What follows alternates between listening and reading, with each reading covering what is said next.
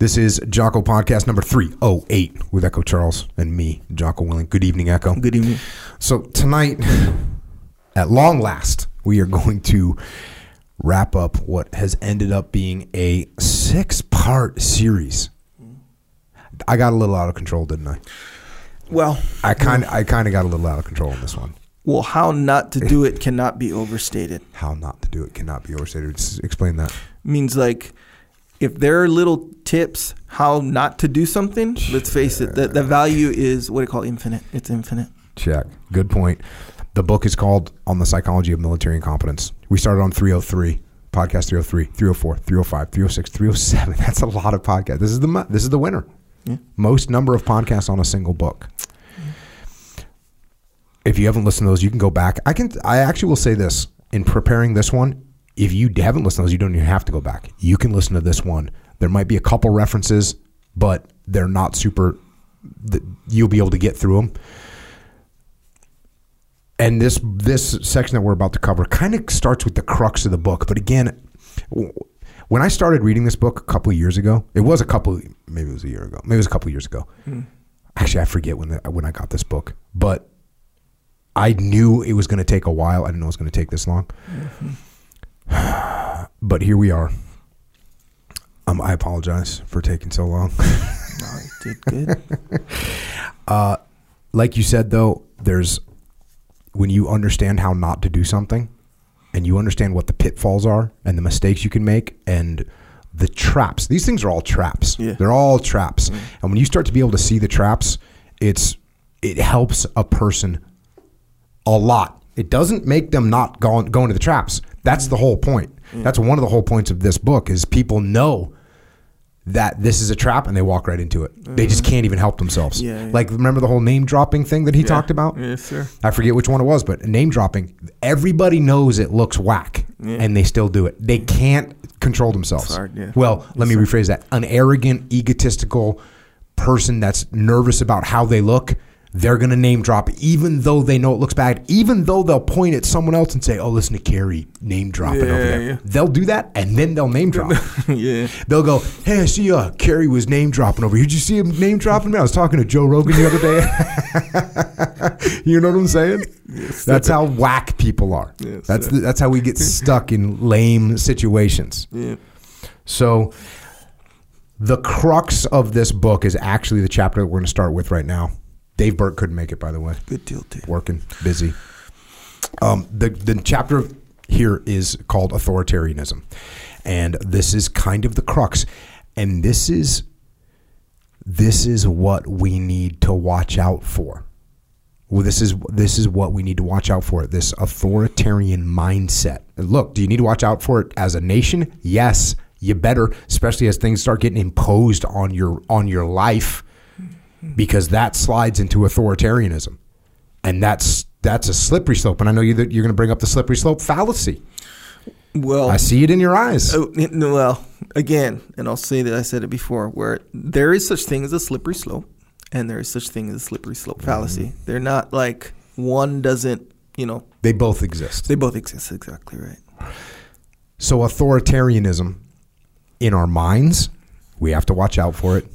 In our teams, as leaders, we have to watch out for it. And yes, as human beings living in whatever country you live in, you need to watch out for that authoritarianism, because it's a thing that once it starts to take hold, the authoritarian, it snowballs. Yeah. Like, I get a little bit of control. Authoritarian people, when they get a little bit of control, they want more control. Yeah. And then they get a little bit more, they want even more. And they don't stop. Yeah. And it's a psychopathology that they have, that they can't contain it. So here we go. Authoritarianism. In discussing military organizations, it was suggested that a symbiotic relationship exists between certain characteristics of armed services and the private needs of the individual members. So what that's saying is, when you go in the military, there's certain needs that certain people have, certain psychological needs that people have, that going in the military satisfies those needs. For instance, here's an example of where this is a bad thing. I like to rule over people. Right. I know if I become an officer in the military, I'll be able to rule over those privates. Right. So it sort of satisfies that to me. So there's a nice relationship I have. I want to be an authoritarian. This puts me in an authoritarian position. I love it. Is this true of all military people? No, it's not. Continue on. Emphasis was laid upon the central role in this relationship of anxiety, that insidious motivator of much human behavior. In the military mind, it was pointed out, anxiety has many sources: fear of death and mutilation, fear of suppression, fear of failure and social disapproval, fear of public disgrace, and underlying all that, fear of total disorder, which is inseparable product of unleashing normally tabooed instinctual forces. So if you're a person that doesn't like disorder, you look at the military and go, that looks pretty good. You got to go to bed at a certain time. All these people will listen to me. We get to follow orders. They're going to tell me what to do. Everyone's going to listen to when I tell them what to do. That's if you don't like disorder, that's a great place to be. Until what happens? The lair of total disorder on planet Earth opens its jaws, and that is combat. So now you're a person that doesn't like disorder, and for your job, at the moment of truth, you are thrust into the jaws of the highest level of disorder in the world. That is combat. And that's why that's what this book is about. This psychology of military incompetence is because people that like order and join the military because they like order, and then their actual job, look, part of their job is marching around a parade field and inspecting uniforms and keeping everything squared away. That's great. But when that homie shows up and shit's getting crazy, they lose their minds. So when you're judging, and you're thinking, I wonder if that bad guy be a good military officer. They're highly disciplined. They're highly disciplined. They follow orders. They're authoritarian. They seem like they'd be great. You need to remember, what's that person going to do when things get wild? And they're going to get wild. Continuing on. Finally, it was suggested, and you can see where this whole book, that crux, that's why I said this is the crux of the book. That crux right there is why this is so fascinating to me. Because I've seen this throughout my career. People that were squared away, people that were highly disciplined, people that were loved for things to be in order. And when things weren't going right or things were getting wild, they'd lose their minds. And by the way, if they never got put into a situation where things got wild, they're getting promoted, by the way. They're getting promoted because they're the most ordered. They kept the tightest reins on their troops. Back to the book. Finally, it was suggested that a special predisposition toward these several sorts of anxiety may be present in some people as a result of their early childhood. Again, this is where, and somebody pointed this out to me on one of the YouTube comments, the word I was looking for was psychobabble. Psychobabble. Because, again, this guy was a psychologist, so he ties all this stuff into weird Freudian freaking childhood experiences, and I can't back any of that up. I don't know about any of that. What I do know is this. People have different personalities. Where those personalities came from, I don't really know, and I actually don't care. You show up to a SEAL team, your personality is that, whatever your personality is, and that's great. That's fine. I don't care where it came from. If you're hyper ordered and you can't stand it when things get wild, you're not going to be a good SEAL officer or a good SEAL leader. If you're totally rebellious and you can't fall into line ever, well, that's too far in the other direction, and now you can't control anything. You can't control yourself. So we want to find somebody that balances that dichotomy. But whether it comes from early childhood and the way you were potty trained and all this kind of psychobabble, I don't know. I don't know. We'll have to ask Jordan B. Peterson, name drop, about that one. Yes, sir. Such people may well be drawn towards military organizations because the latter have, of necessity, perfected devices like bullshit and discipline and hierarchical command structures and rigid conventions, which not only allow aggression without anxiety, but also reduce anxiety that may have originated much earlier period of life. Okay. Again, a little bit psychoanalysis too much for me. It's a bummer because, as I've said many times, Jordan Peterson made me start to think maybe psychology was sort of a real thing. This is kind of drawing me back in the other direction. Sorry, psychologist. Somebody went. I was reading YouTube comments, and somebody was telling me that much of what Freud said was actually right, but he's just been so hammered by his reputation because he was a cocaine fiend. And that now we kind of disperse or dispatch everything that he said. So maybe I was a little hard on him. I don't know. As far as I'm concerned, if you're doing a lot of cocaine like that and you're prescribing it to a bunch of people and you're lying about who's getting cured, I kind of take a lot of what you said and throw it out the window. Yeah. Well, what's that's a bias too, right?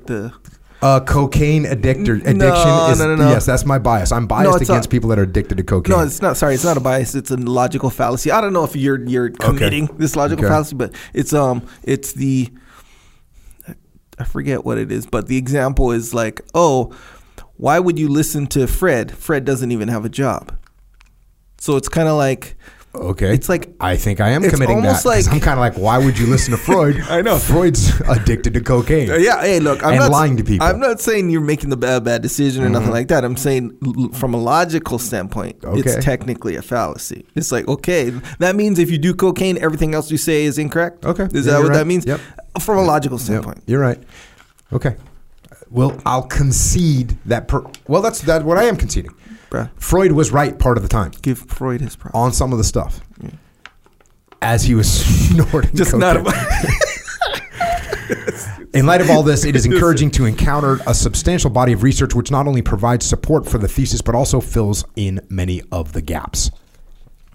It is that on the authoritarian personality. And then they get into this massive section about the authoritarian personality, which I'm not covering the whole thing because I've already spent 6 freaking podcasts on this book, which is all good. But I'm going to do a little bit of it. For the impetus behind the study of authoritarianism, we have to thank the founders and proponents of the Third Reich.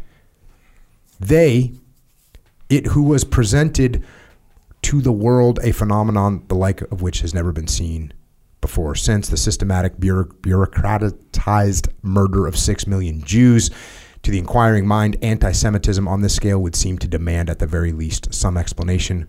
For a group of researchers at Frankfurt and later at Berkeley, California, the fact that human prejudice could assume such monstrous proportions suggested the possibility of a particular personality type being implicated in the perpetration of these dark events. So basically, he's saying, look, the Nazis were psycho.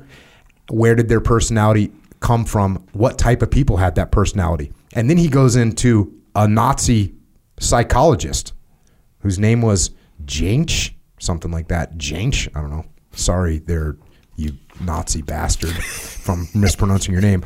So he broke it down, and there was S-types, which S-types at the high end could have something called synesthesia. Have you ever heard of synesthesia before? Mm-mm. Synesthesia. This is a very interesting story. So synesthesia. Seth Stone, he could memorize any number immediately.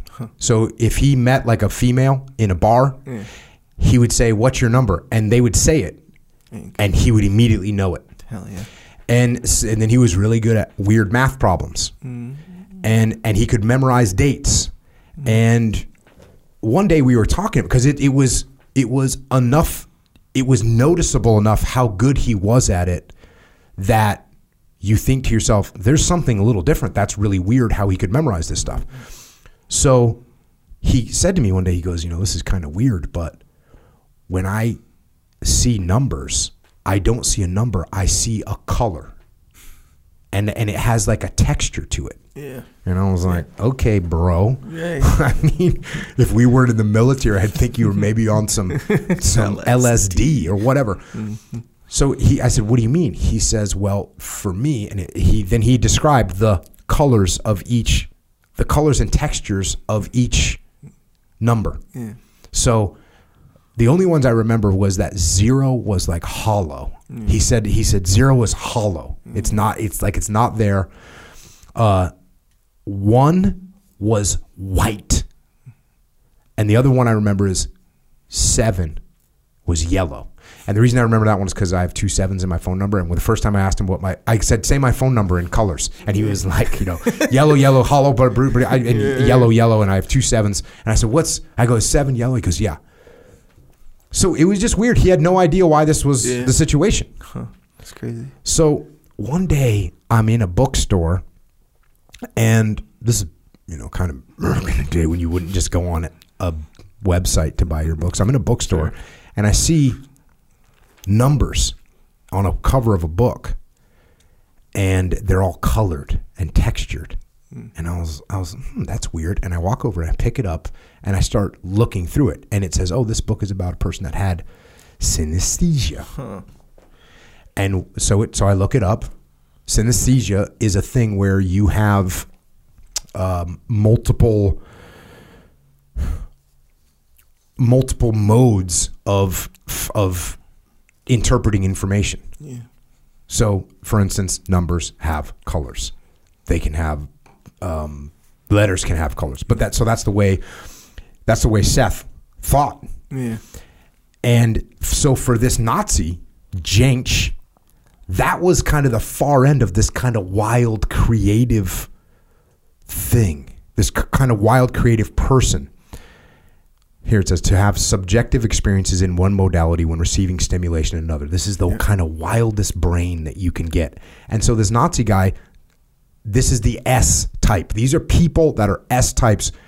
Doesn't mean they necessarily have synesthesia, but they're leaning in that direction. And this quote has the liberal in his views, eccentric behavior, also weak, effeminate, and prone to heretical belief that people are largely shaped by their environment and education. Again, this is from a Nazi psychologist, which, I mean, if we're not listening to Freud, we're certainly not listening to this Nazi dude.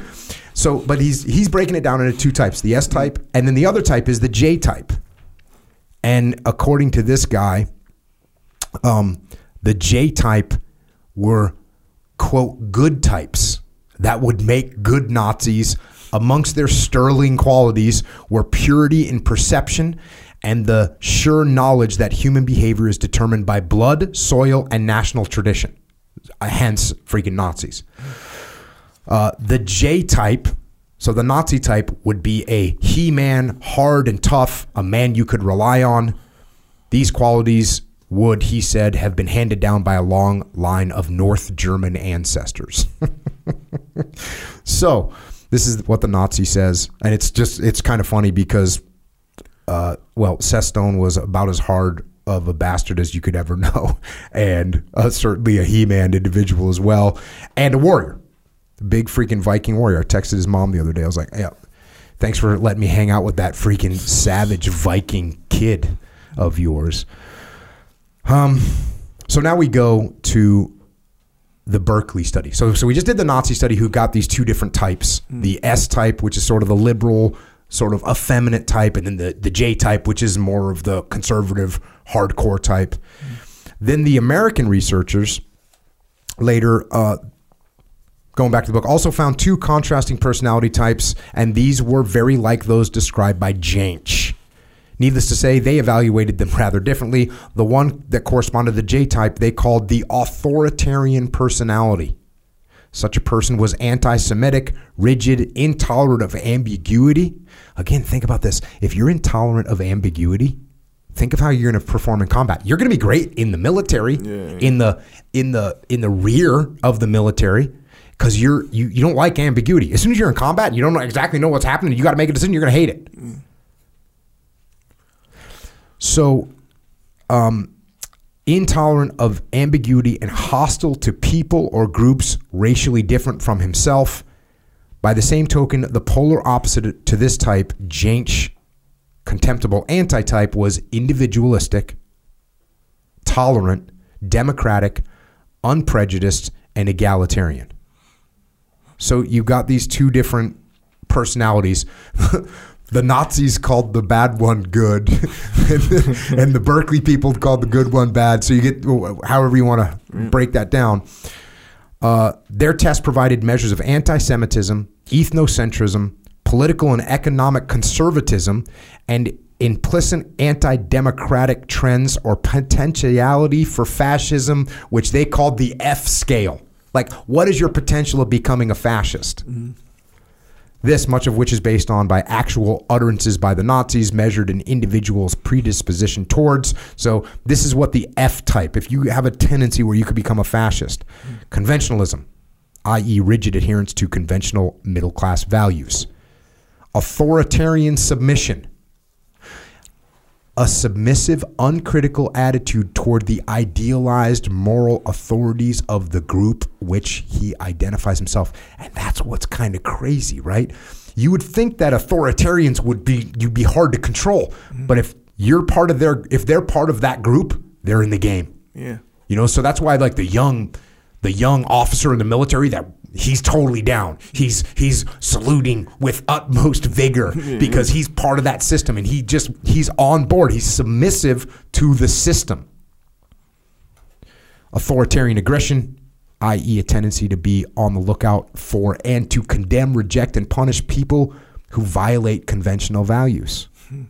It's kind of weird how there's, like right now, you've got Antifa, who's supposed to be sort of like the wild anti-fascist, who's actually totally on board with what I'm saying right now, as they're off the charts on the F scale. Yeah. So like this, I don't know if this F scale would reflect this specifically or accurately, but essentially you have like two sides, right? One is real conventional, right? They're probably I don't know, but they're probably going to ignore exceptions, you know, the value of exceptions and nuance and all this stuff, right? They're going to tend to ignore it, right?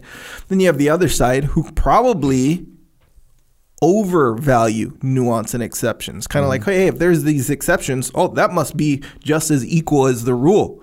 Because, you know, you kind of look at the individual, you know.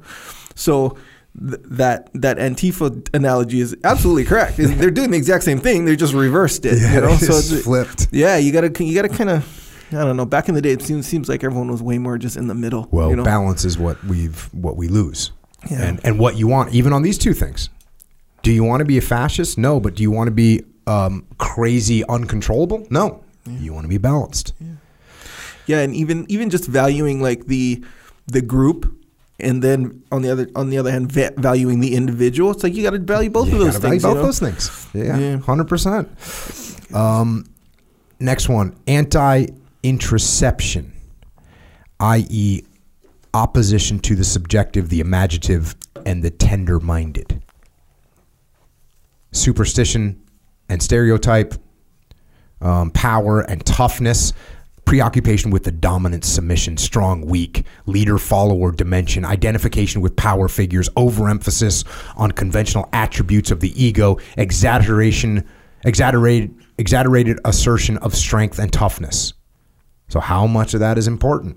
Like, you know, that's putting you out there on that F scale a little bit. I'm starting to drift, man. Starting to drift. Destructiveness and cynicism. Generalized hostility, vilification of the human. So, you know, obviously a lot of this was focused around, hey, the Nazis and where the Nazis came from. Part of that F thing is they can look at humans and be like, whatever, they don't matter. Projectivity, the belief that wild and dangerous things go on in the world, the projection outwards of unconscious emotional impulses. Puritanical, an exaggerated concern with sexual goings on. So you got these two personality types. Another little note here: these torturous machinations of the authoritarian mind ramify yet further. Because he has to deny his own shortcomings, he dare not look inward. He is fearful of insight and strenuously avoids questioning his own motives. Again, this is when people they're not real confident with themselves, so they project and look at everyone else.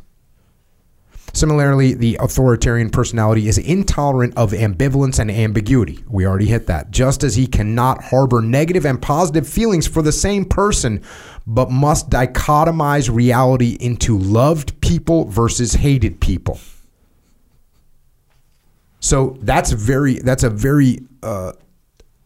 restating what you said. Because what should you be able to do? You should be able to look at Echo and be like, you know what? I like that Echo's, you know, he's pretty nice, but also he can get a little bit lazy sometimes. But overall, you know, we're good. Kind of cryptic, I guess. Right? Messages, whatever. Not so cryptic. Right? But for me to say, Echo's nice, but freaking he's lazy, I can't stand him. Right? And then you can start looking from one individual to look to a whole group of people, as you said. And I start looking at a group of people and just saying, well, that group of people is bad. Did I just do that with Antifa? I just kind of... You implied it a I little bit, yes. Yeah. Sorry, Antifa. I need to be a little bit more open-minded to your individuals. Yeah, they're one of those groups that their current public-facing persona, not that hot. Yeah. There's another 9-year research that took place, published a decade after the Berkeley research, and this is something that I've been focused on a lot, and it's the open and closed mind, centered on the problem of an individual's capacity to absorb fresh information. Humanity, it seems, varies considerably in this respect, and God, that is true. So this guy, his name is Rockich, something like this, and he did the study. He started breaking down the open and the closed mind. Some people have open minds, some people have closed minds. And I actually think that this is even kind of trumps the F. What was it? The F scale. The F scale. I think this trumps the F scale. How much can someone's mind open? How much can it close? And I've been talking a lot about this from a leadership perspective because it is, to me, what we have to fight all the time. Our minds are constantly trying to close and be defensive and take care of themselves and not allow any other ideas in. And what we have to do as people and as leaders is constantly pull your mind open, constantly accept other people's ideas. Doesn't mean you have to think that they're right, but you have to listen to them and assess them in an honest way. And what we have been doing a lot of as a society is just closing our minds to everyone else's ideas, and we don't want to hear what their perspective is because we think we're right. And if you do that as a leader, you come to me with a viewpoint on my plan and I don't open my mind to your viewpoint, I'm wrong. Yeah.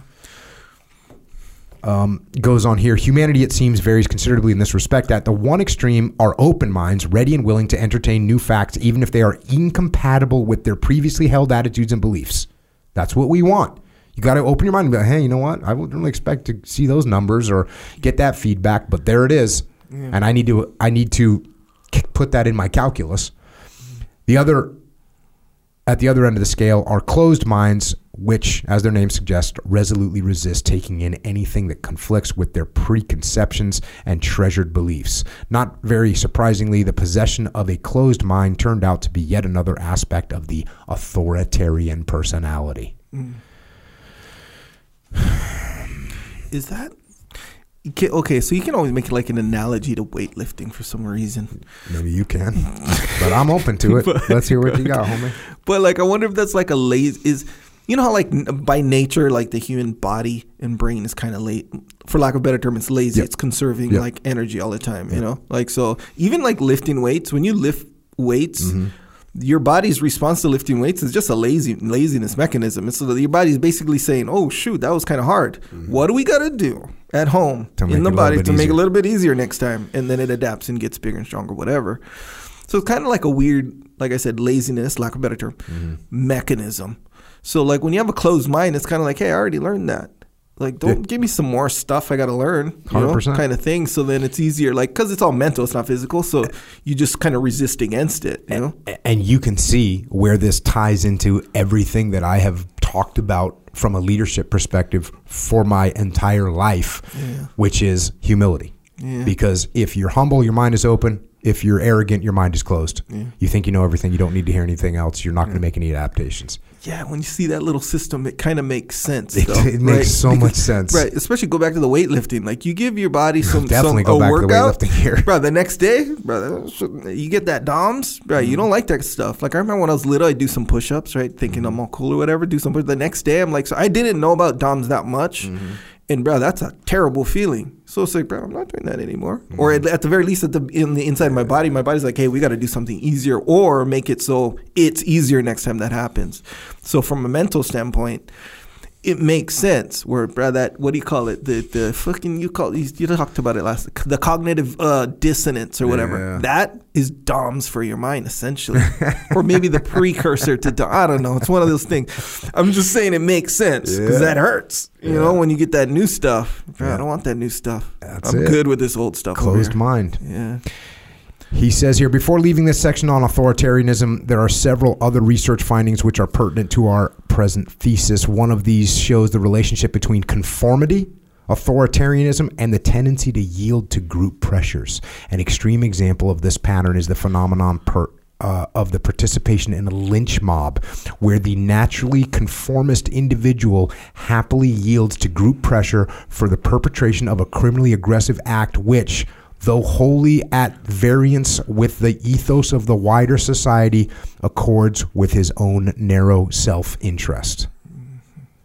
So again, it's counterintuitive to think that someone that's authoritarian is going to be more apt to go with the group. Yeah. Another finding concerns the effect of authoritarianism upon problem solving in a group situation. And I love this one because, again, I'm thinking of it from a military perspective, and you start thinking of, now you got this authoritarian in command. How are they at problem solving? Well, let's go to the book. From their research, W. Haythorne and his colleagues concluded that equalitarian subjects, i.e. those low on authoritarianism, were apparently more effective in dealing with a task and problem than were authoritarian. So that open mind is way better for problem solving. Seems obvious, but this was reflected in higher ratings of effective intelligence, leadership, and goal striving. On the sorts of leaders who emerged in the group situation, they had this to say: emergent leaders in the low F groups were more sensitive to others, more effective leaders, more prone to making suggestions for action subject to group sanction, and less likely to give direct orders to others. This is insane how much this matches everything I've been talking about. Mm-hmm. A conclusion, incidentally, which accords with the observation that authoritarians are less able to appreciate the effect they have upon others and may well think themselves more liked and popular than they really are. I'm chuckling as I think of my military career and people that thought that they were super popular and everyone hated them. Even people attracted to a career in an authoritarian organization, i.e. the military, have been found to prefer leaders who score low on tests of authoritarianism, presumably because authoritarians are less sensitive to the needs of others. So even when you're kind of authoritarian yourself and you joined the military, when you get asked about what type of leader you like, guess what? You actually like less authoritarian leaders because they listen, they treat you with respect, their minds are open. So this is the best way to lead across the board. Skyscrapers here in San Diego, California. I'm sure it's like this everywhere. I'm not an engineer. You know that. But from what I understand, okay, so think of a tall building, right? It's tall. So that thing better be strong, right, to hold itself up. But tall buildings aren't made rigidly. They're made with a little bit of flimsiness on purpose to absorb movement, the various movements and vibrations that may or may not come about. See what I'm saying? So it's essentially the same thing. On the surface, you think, oh yeah, authoritarianism, that's the way. You can't destroy it. You can't break it or nothing like that. But probably that's not how it works. If you're too rigid, you're just going to crumble when the wiggles start coming, when the earthquake starts coming, Again, this is why humility is the most important aspect or characteristic for a leader. Because when you're humble, you're able to move a little bit. You're able to take on new ideas. You're able to sway when the earthquake comes and make adjustments. You're not just crumbling and falling down. Yes, sir. It cannot be stressed too strongly that in talking about authoritarianism, we have been discussing people towards one end of a continuum. This is important because this is a dichotomy. This guy couldn't quite put that. He couldn't grasp that concept like your boy right here did. Yes, sir. Because you got to balance that dichotomy, but here's what he says. Between this end and the other can be found people with all shades of opinion on the various attitudes measured. The general point is this: when discussing authoritarianism, no value judgment is intended. Few would dispute that, in moderation, many of the traits which make up the authoritarian personality have value in society. Civilization requires that there be some repression of sex and aggression, some exercise of discipline, and a modicum of conformity and orderliness. So there's aspects of that personality which are good, and that's true in the military. In fact, the military got a little bit extra. Because you got to be a little bit more conformist because you got to get you got to be on board. Yeah. But it attracts people that are too much. Yeah. A little bit fast forward here. In other respects, however, the likelihood of Above average levels of authoritarianism in military personnel may well contribute toward incompetence, particularly when the authoritarian has reached a level of command where flexibility and an open mind are mandatory for success.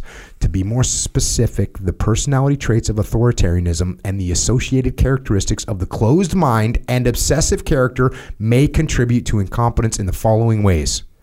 1. Since authoritarians have been found to be more dishonest, more irresponsible, more untrustworthy, more socially conforming, more suspicious than non-authoritarians, they are unlikely to make successful social leaders.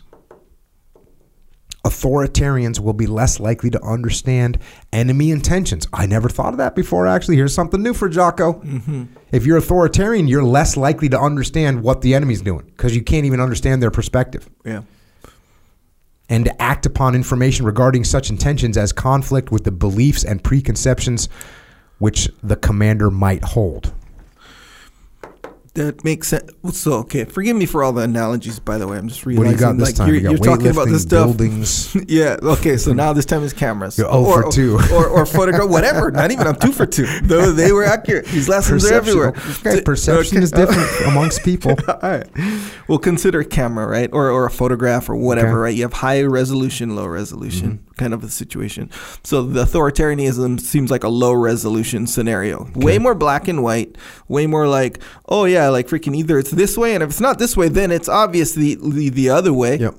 But you get a high res photo, it's like, that's just black. Obviously, no, just look closer. It's kind of gray. It's actually pretty dark gray. And then even within that gray, there's darker and lighter shades of gray. Or even colors. Or colors. What have you? This one might be orange. This one might be salmon, which is a color, by the way. Eggshell. You know what I'm saying? Eggshell with Romalian type. By the way, what's that from? American Psycho. No. But see what I'm saying though, where you get a low res situation. They don't get it. They don't know. And then you said, well, they don't know what the enemy's thinking. Yeah, because they see black, but the enemy's not on black. They're over here on freaking 88% gray. Mm-hmm. Yeah, exactly right. So yeah, that's just the way it's working. See what I'm saying? So you got to be. Well, I'm not saying you got to be. I'm just saying it might be, as the book is demonstrating, more effective to have a more nuanced perception of what's happening. Some high res scenarios going. In 1954, American research showed that people with a high score on tests of authoritarianism had greater difficulty than non-authoritarians in recognizing threatening messages when these were presented visually.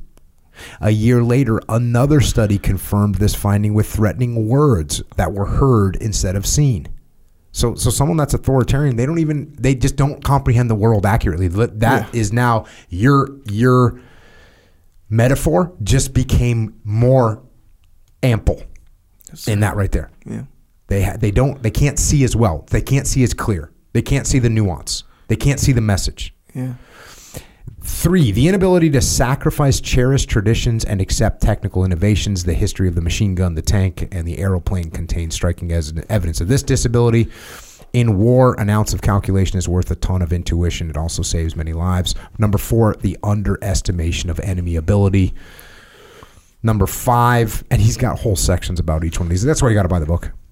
Number 5, an emphasis upon the importance of blind obedience and loyalty at the expense of initiative and innovation at lower levels of command. So that's just, if you lose that. So if you're in charge of a company of soldiers and your focus is on getting them to be blindly obedient because you're an authoritarian, it's bad.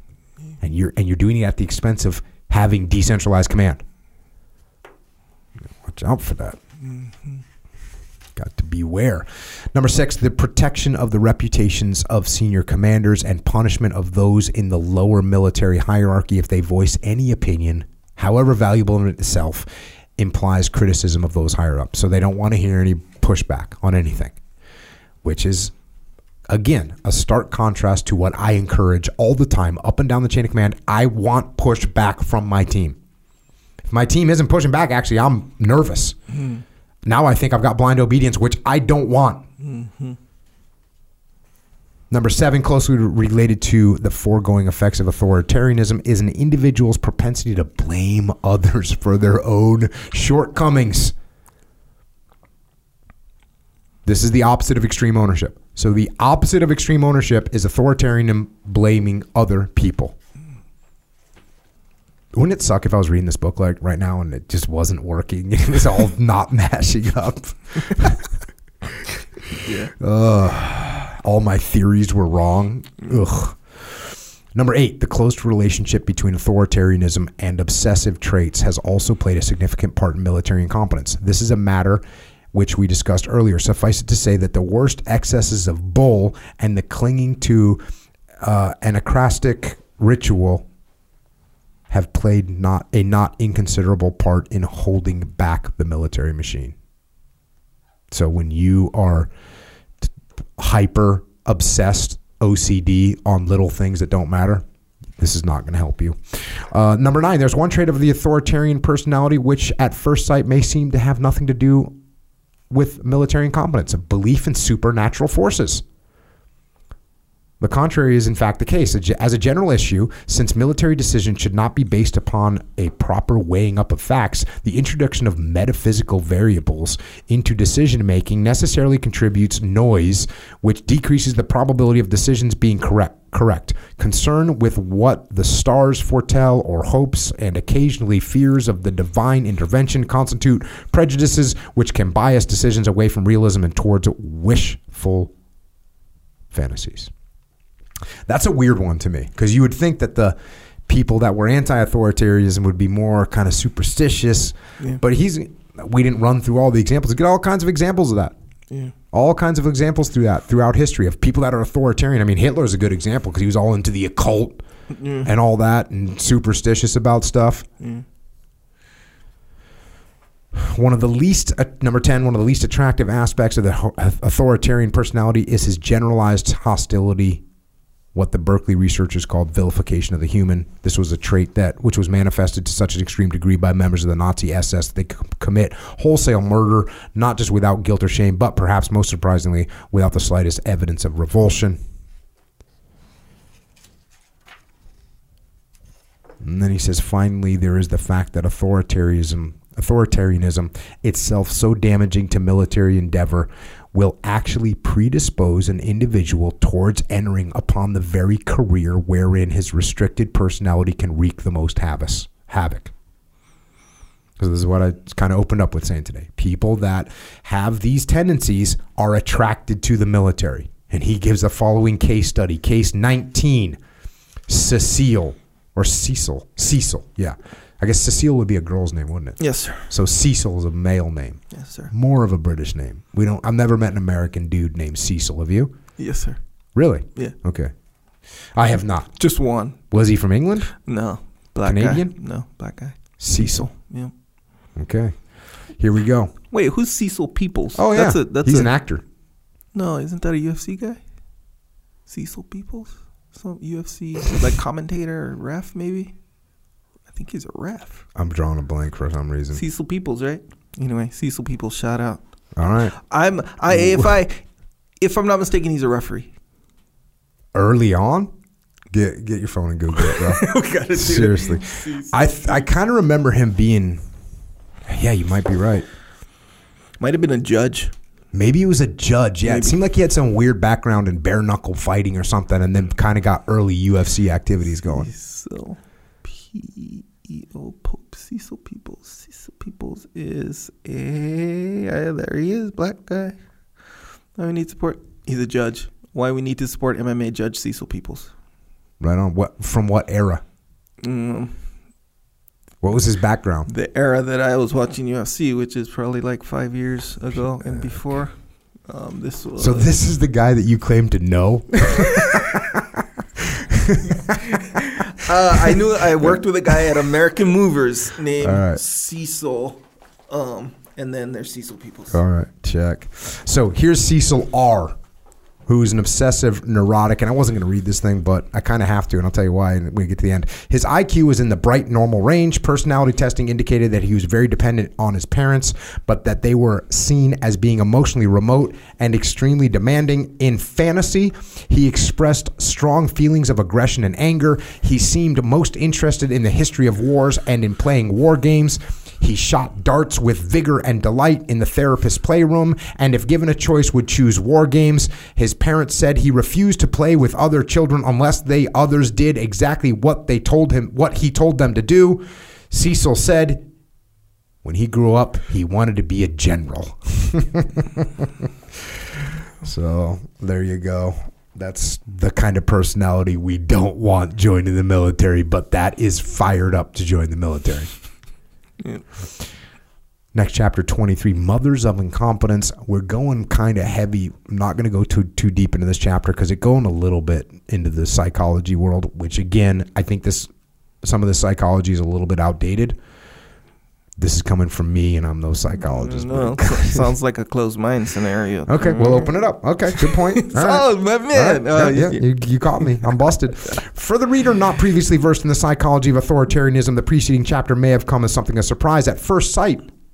The traits of orderliness, tough-mindedness, obedience to authority, punitiveness, and the rest, may have seemed the very embodiment of hard-hitting masculinity, ideally suited to the job of being a soldier.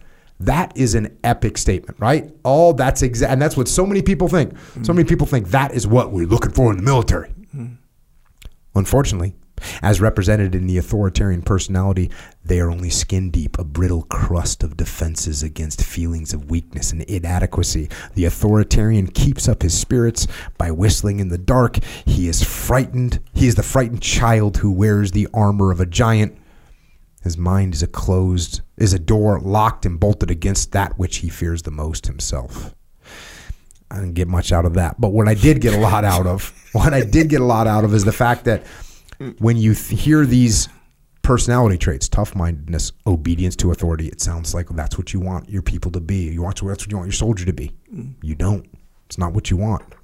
It's not what we're looking for. Fast forward a little bit.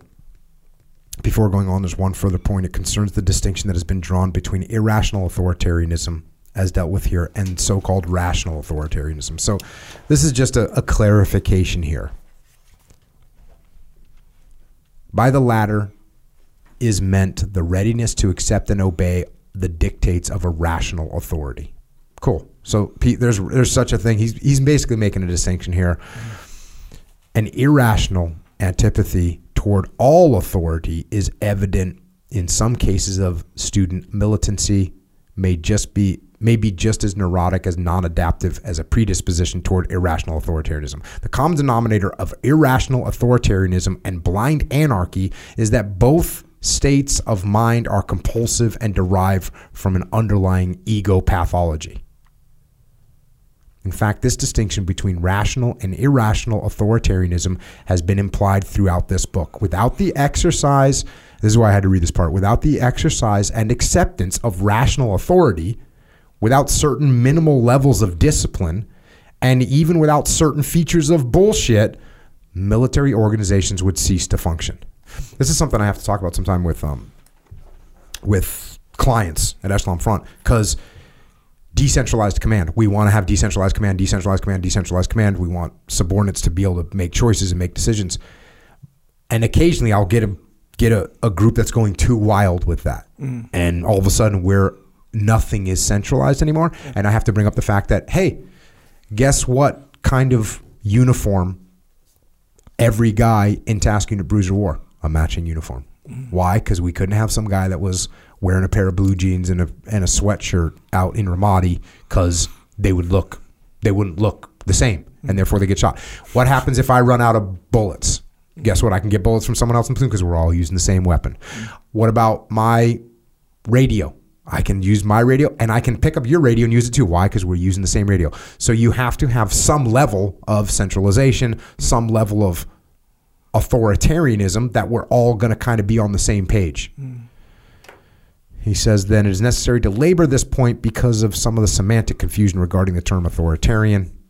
Throughout this book, it refers to irrational authoritarianism. For the so-called rational authoritarianism, we prefer the phrase autocratic behavior. The terms are not synonymous. Whereas the autocrat exercises tight control when the situation demands it, the authoritarian is himself tightly controlled, no matter what the external situation. Little semantics there. He goes in this next chapter, education of the cult of muscular Christianity. Okay.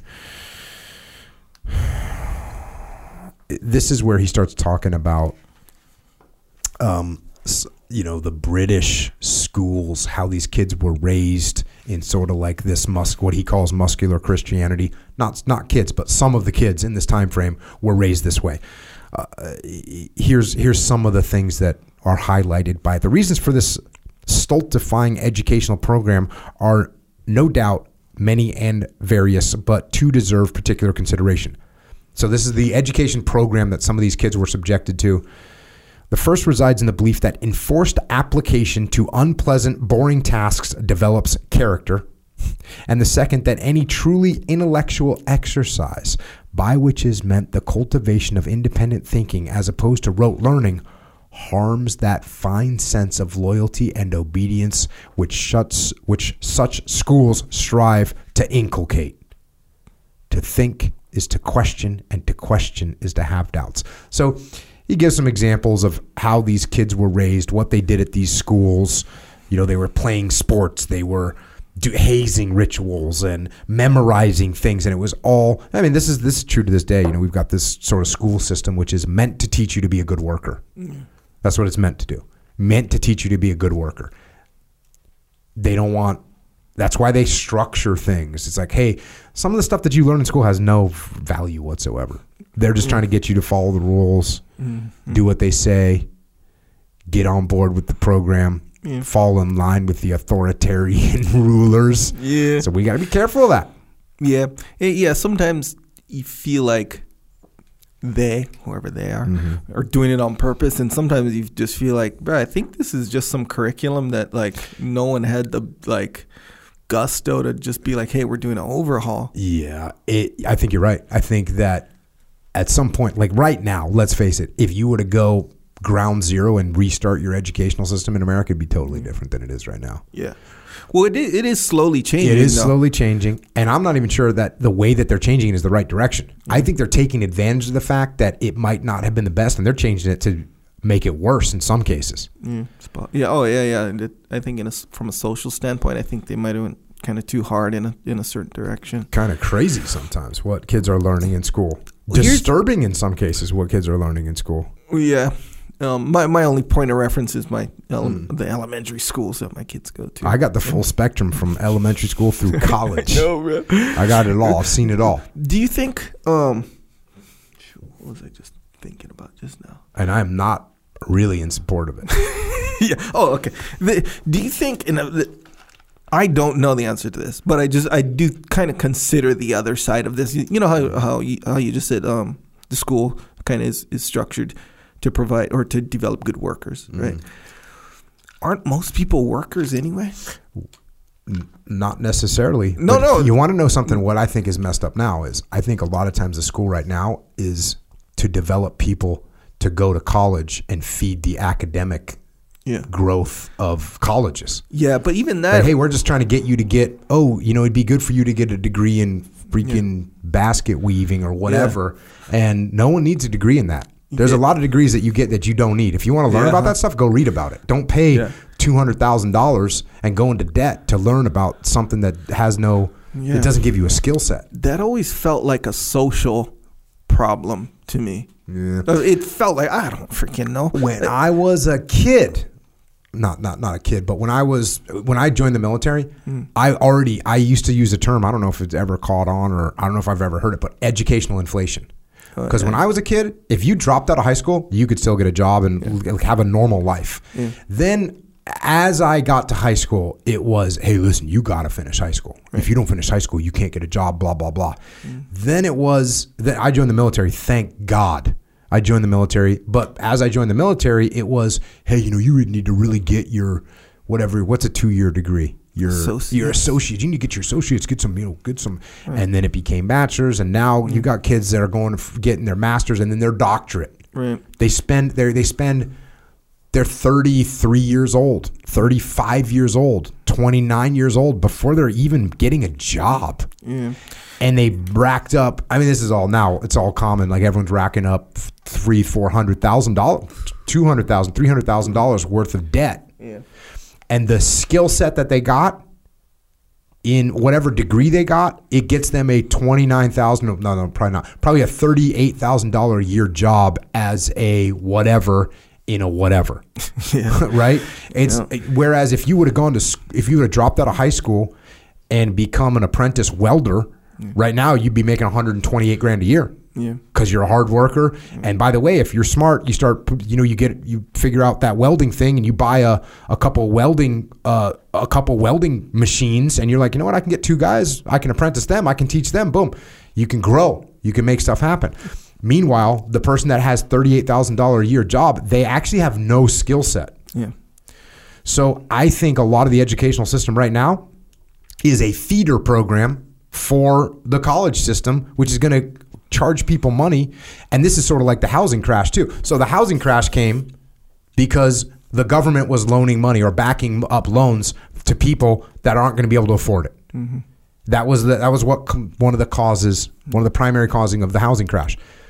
Right now, the government backs up these loans that these people get, and so they're allowed to get loans for $200,000, $300,000, and they don't realize it.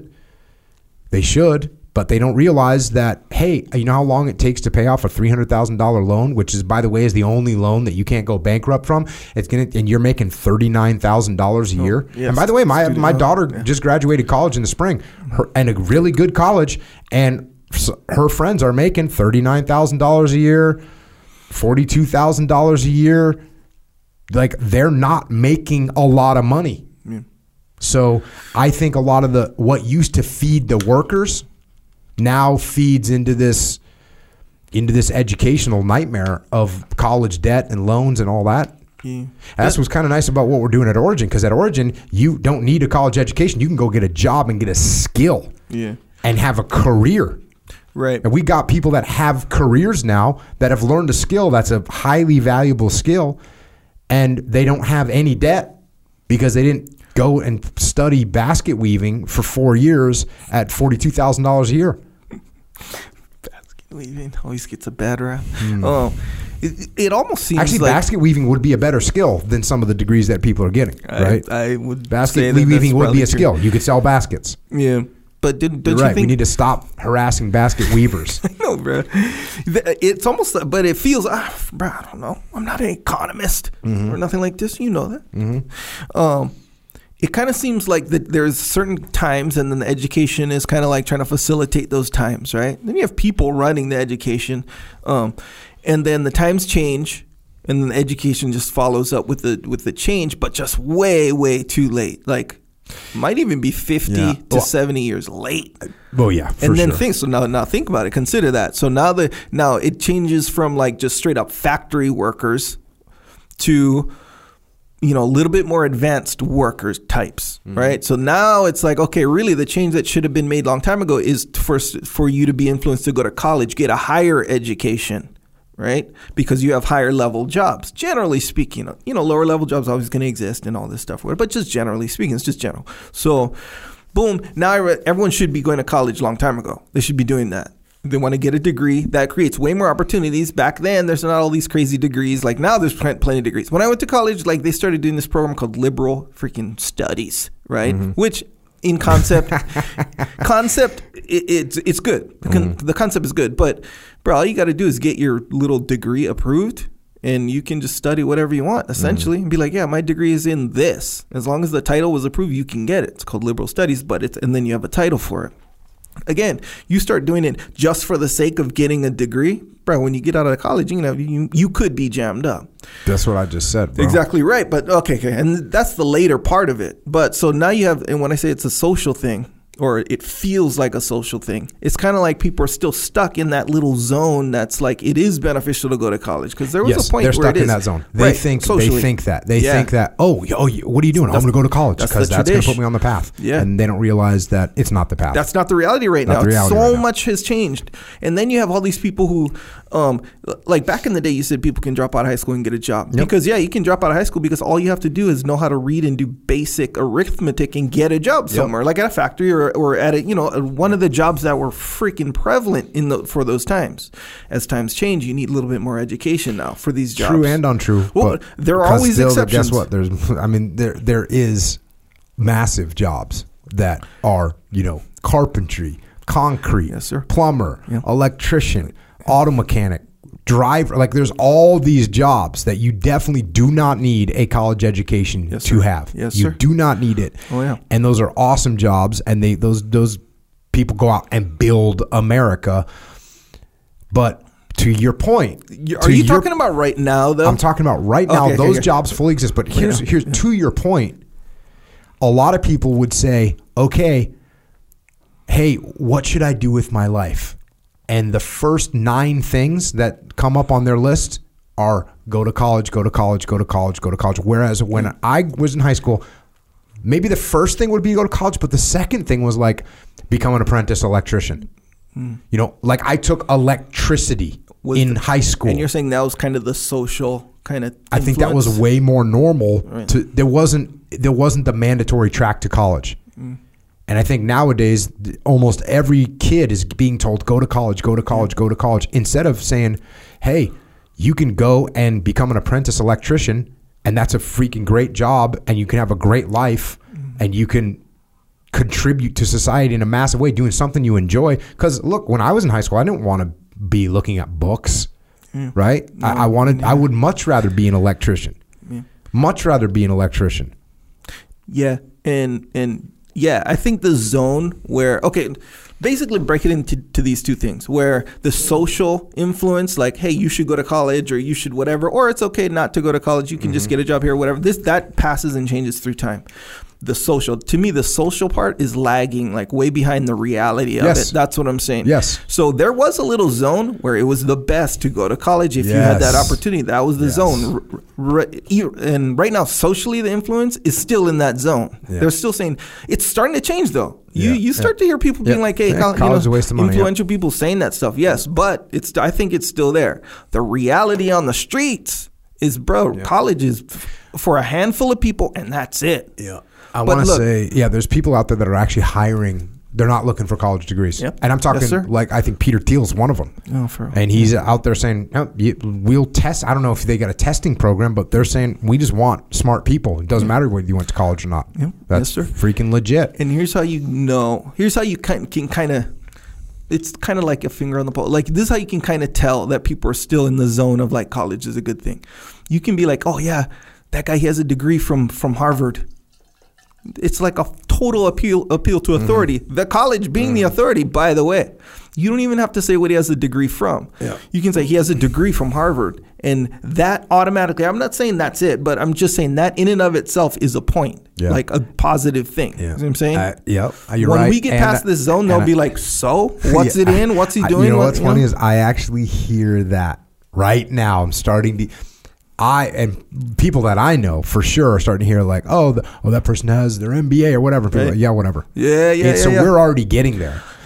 We're not getting there, but we're moving in that direction. I hear those comments. Check. Back to education here. Finally, and perhaps the most fatal of all, the private school's ethic of honor and fair play, so admirable in itself, leads to disastrous results when mistakenly imputed to those like Hitler who play the game by different set of rules. So these kids were told, hey, you got to follow the rules and we play with honor. And then Hitler's like, oh, really? Watch this. This particular weakness of military endeavor continued to feature in many subsequent campaigns. Indeed, it is no exaggeration to say that an absence of adequate reconnaissance, the refusal to believe intelligence reports, and a general horror of spying have tended to keep our armies wrapped in cocoons of catastrophic ignorance. This fatal preference for honorable ignorance rather than useful knowledge gleaned by devious means was not confined to soldiers in the field, but as an attitude of mind permeated the highest levels of all military intelligence. So another thing, this is what these kids got educated to do. They got educated to live with honor. That means we're not going to sneak around. We're not going to cheat. I had to watch out for that. Sometimes you'd get the IEDs for cowards. Okay, we get it. That's for cowards. But guess what? What's for cowards? IEDs, roadside bombs, booby traps. Got it. That's a coward. Yeah, sure, it is. Guess what? We have to contend with it. Yeah. Just because it's cowardly doesn't mean it's going to go away. It doesn't mean it doesn't produce dead bodies and maimed bodies. Is it cowardly? Yes, it is. How do we counter it? So you put some sniper overwatches on some roads and schwack some people. That's how you counter it. Like a reformed, because enormously successful burglar who self-righteously puts down his jemmy to take up proselytizing on the evils of crime, we took to repudiating these very traits, push, cleverness, ruthlessness, and sheer naked aggression that had put us where we are. The reason so what he's saying is, you like a criminal that sort of makes it and all of a sudden puts down his thieving tools and starts saying, thieving is bad and you should live a righteous way. Yeah. But he's forgetting about how he got there. Yeah.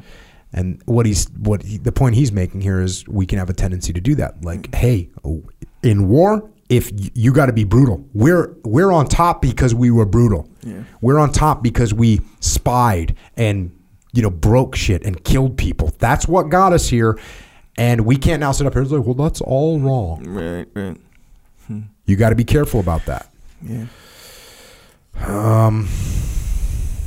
Now we get to part 3 of this book. Well, interestingly enough, you want to hear what quote it starts off? There's no bad regiments, only bad officers.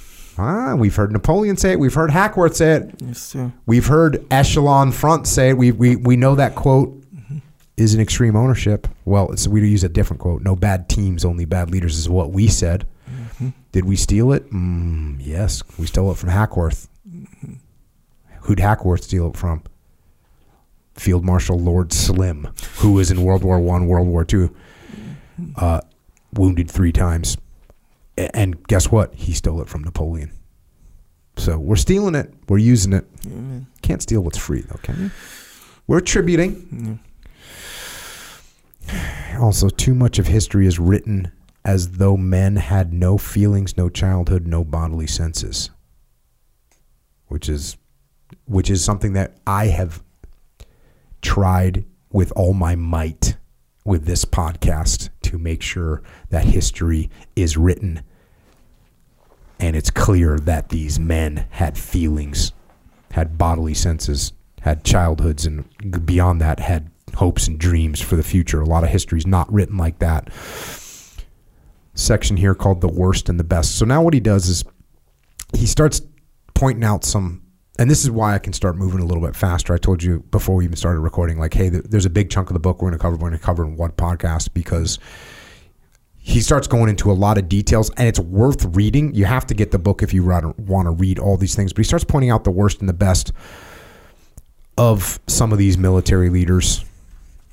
He said this about Hitler, or John Strawson said this about Hitler. In a war from which so much human error had been eliminated by technological advances alone, human error was still the principal factor in determining a war's outcome.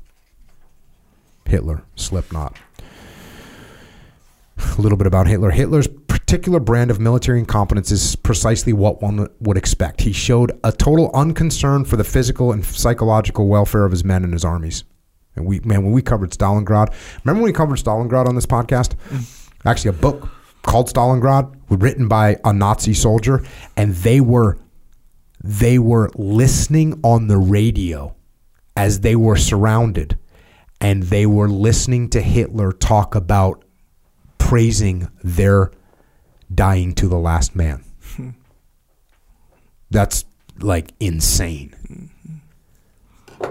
Number 2 is this imperviousness to human suffering, which resulted in such enormous wastage of his own forces, was a contributory factor in his stubborn refusal to ever relinquish gained ground. 3, from his extreme ethnocentrism came another well-known form of military incompetence, that which results from a gross underestimation of the enemy and in particular of the ability of civilian populations to withstand the effects of war. Yep.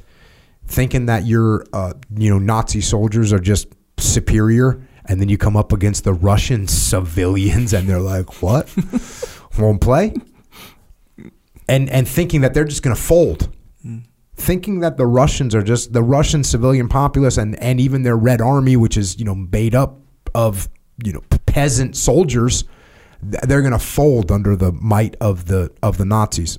You might want to check yourself, homie. While many of Hitler's decisions were military disastrous, his underlying ego weakness and fear of criticism eventually in several other traits which are undesirable, to say the least, in a military senior commander. He promoted his aides and advisors for their sycophancy rather than their ability. Just promoting people because they sucked up to him. He refused to accept, believe, or even listen to unpalatable intelligence. And when things went really wrong, he was first to find scapegoats, the opposite of extreme ownership.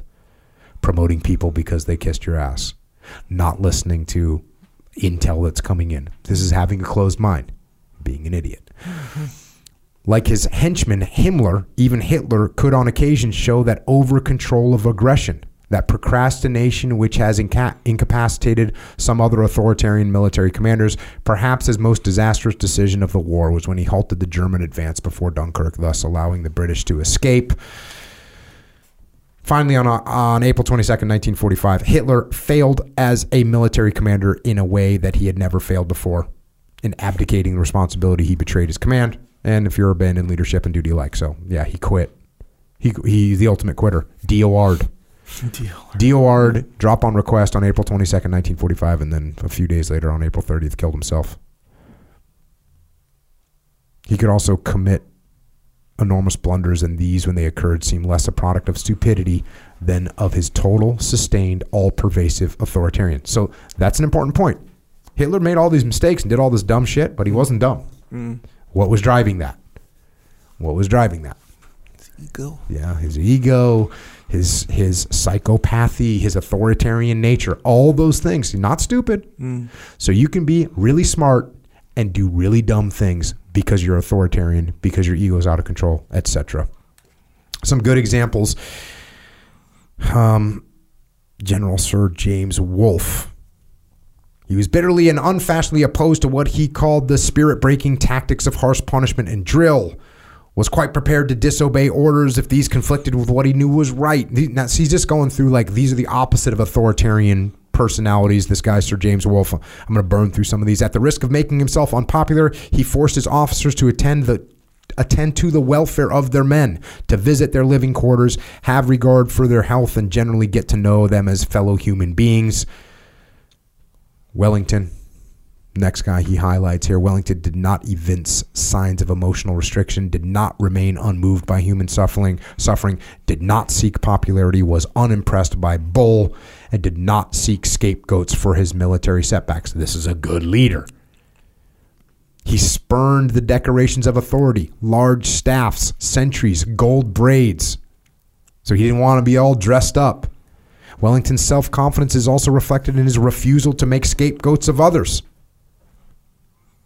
Thus, of the Burgos fiasco, he said, "I see that a disposition already exists to blame the government for the failure of the siege of Burgos. It was entirely my own act." Thankfully, he didn't put that into a book and call it extreme ownership. Otherwise, I would have been kind of out of luck. Because that's what he did, right? Here's the bad situation that unfolded during this siege, and he took ownership of it. Didn't blame anybody. As usual, after a battle, his mood was set by the losses, not the glory. On the morning after the siege, another Wellington showed himself to his deeply astonished staff. He visited the dead, and on seeing so many of his finest men destroyed, he broke down and wept. That's not authoritarian. Finally, he displayed an open mind to new ideas, quick to innovate and see advantages in the progress of technology. He was remarkably laissez-faire regarding the dress of his soldiers. Thirdly, he did not commit that cardinal error of so many military incompetence, underestimation of the enemy. He took infinite pains in military planning, left nothing to chance, selected officers for their efficiency, always did recon. So you can see what he's getting at here. Shaka, the Zulu king. Of his generalship, it has been written, Shaka's particular genius lay in his meticulous personal attention to detail and sheer hard work. If at all possible, he always insisted on inspecting everything himself. In every one of his critical battles, he insisted on personal reconnoitering the ground and the disposition of enemy forces. He invariably checked all reports by procuring collateral evidence. Shaka could also be humane. He talks about Shaka actually being pretty brutal to his men, which I was a little bit thinking, well, why are you trying to give this guy as this great example? Those who hesitated to follow his example in painful initiation were instantly clubbed to death. It seems a little authoritarian to me, bro. A little bit, yeah. Dixon, where you at? Well, I mean, we're cutting some slack here. So here's the deal. Another example of his flexibility and refusal to be dominated by tradition was Shaka's banning of sandals for his fighting men. By making them run barefoot, a considerable and by no means popular break with tradition, he invested his army with the speed of movement far in excess of that achieved by his enemies. The displeasure he incurred through this innovation was hardly reduced by an order to his warriors that they should harden their feet on the parade ground strewn with thorns. Those who hesitated to follow in his example in this painful tradition were instantly clubbed to death. Seems we're being a little authoritarian there, bro. But then it says this, Shaka could also be humane as well as punitive in caring for his army. To ensure that his fighting men were kept warm, well rested, and well fed, an orderly was provided for every 3 soldiers under his command. No battle was fought without adequate supplies of food, water, and bark dressings being assembled at strategic points beforehand. It can be summed up as autocratic, totally non-authoritarian, high in achievement motivation, and yet capable of great warmth and sympathy. According to Ritter, this guy that wrote about him, he was highly emotional and sentimental behind a facade of iron self-discipline. The fact that he was the finest composer of songs, the leading dancer, and wittiest punster suggests an artist who would naturally have a highly strung nature and more sensitive than the common run of the Nyungi race. So there's Shaka. Napoleon. The evidence suggests that though he was ambitious, ruthless, devious, unscrupulous, grandiose, despotic, Machiavellian, dictatorial, and autocratic, he was not authoritarian. Again, this is where he's getting into some semantics here that's kind of like, Napoleon could be the reverse of extra punitive. The fault, he argued, lay not so much with the men as with himself. So he when things didn't go the way he wanted, he often said it was his fault. Cool. I think he's stretching, man, on Napoleon a little bit. Because I think it's a scale, right? And Napoleon, I think, had an open mind when it came to combat, but I think he was an egomaniac. I mean, we have what's that? A Napoleon complex, right? Yeah. Like, you're all little and trying to be big. Yeah. Stern and imperious in his business hours, Napoleon was all ease and sunshine to his intimates. They admired his pleasant wit, his unaffected gaiety, his rich and brilliant handling of moral and political themes. So you're trying to make him out to be a little less authoritarian than he was, in my opinion. But some of these guys, even the guy Shaka Zulu, he was authoritarian in certain ways. That's what I just said. It's a scale, right? Super whatever in other ways. And it kind of struck a balance. Yeah. So like back to Shaka, he would be not. What's the opposite of authoritarian? Authoritarian, liberal, whatever. Yeah, anti-authoritarian. Anti-authoritarian. He was anti. Mm-hmm. Except when it came to those feet, man. Yeah. Those feet gotta, you gotta, like how you guys say, you gotta hold the line on some stuff. Yep. Those radios, you gotta know how to program your radios. True. But the patches, let slide a little bit. So Shaka was like that with a lot of stuff. So me and Shaka kind of keeping it real. Kind of keeping it real. But that's how, right? That's the dichotomy. Yeah. Right. That's the dichotomy. And I think he's trying to point out some of that dichotomy. I think he's leaning to try and show these good leaders as being less authoritarian. Yeah. Because Napoleon, I mean, sure, Hitler, Napoleon, these guys, they lost and they lost huge and they're bad. But they did some effective stuff. Oh, yeah. Well, Napoleon won a lot.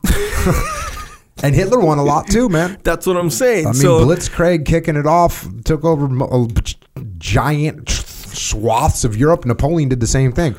So there was definitely they did some shit that they won. It was effective. Yeah.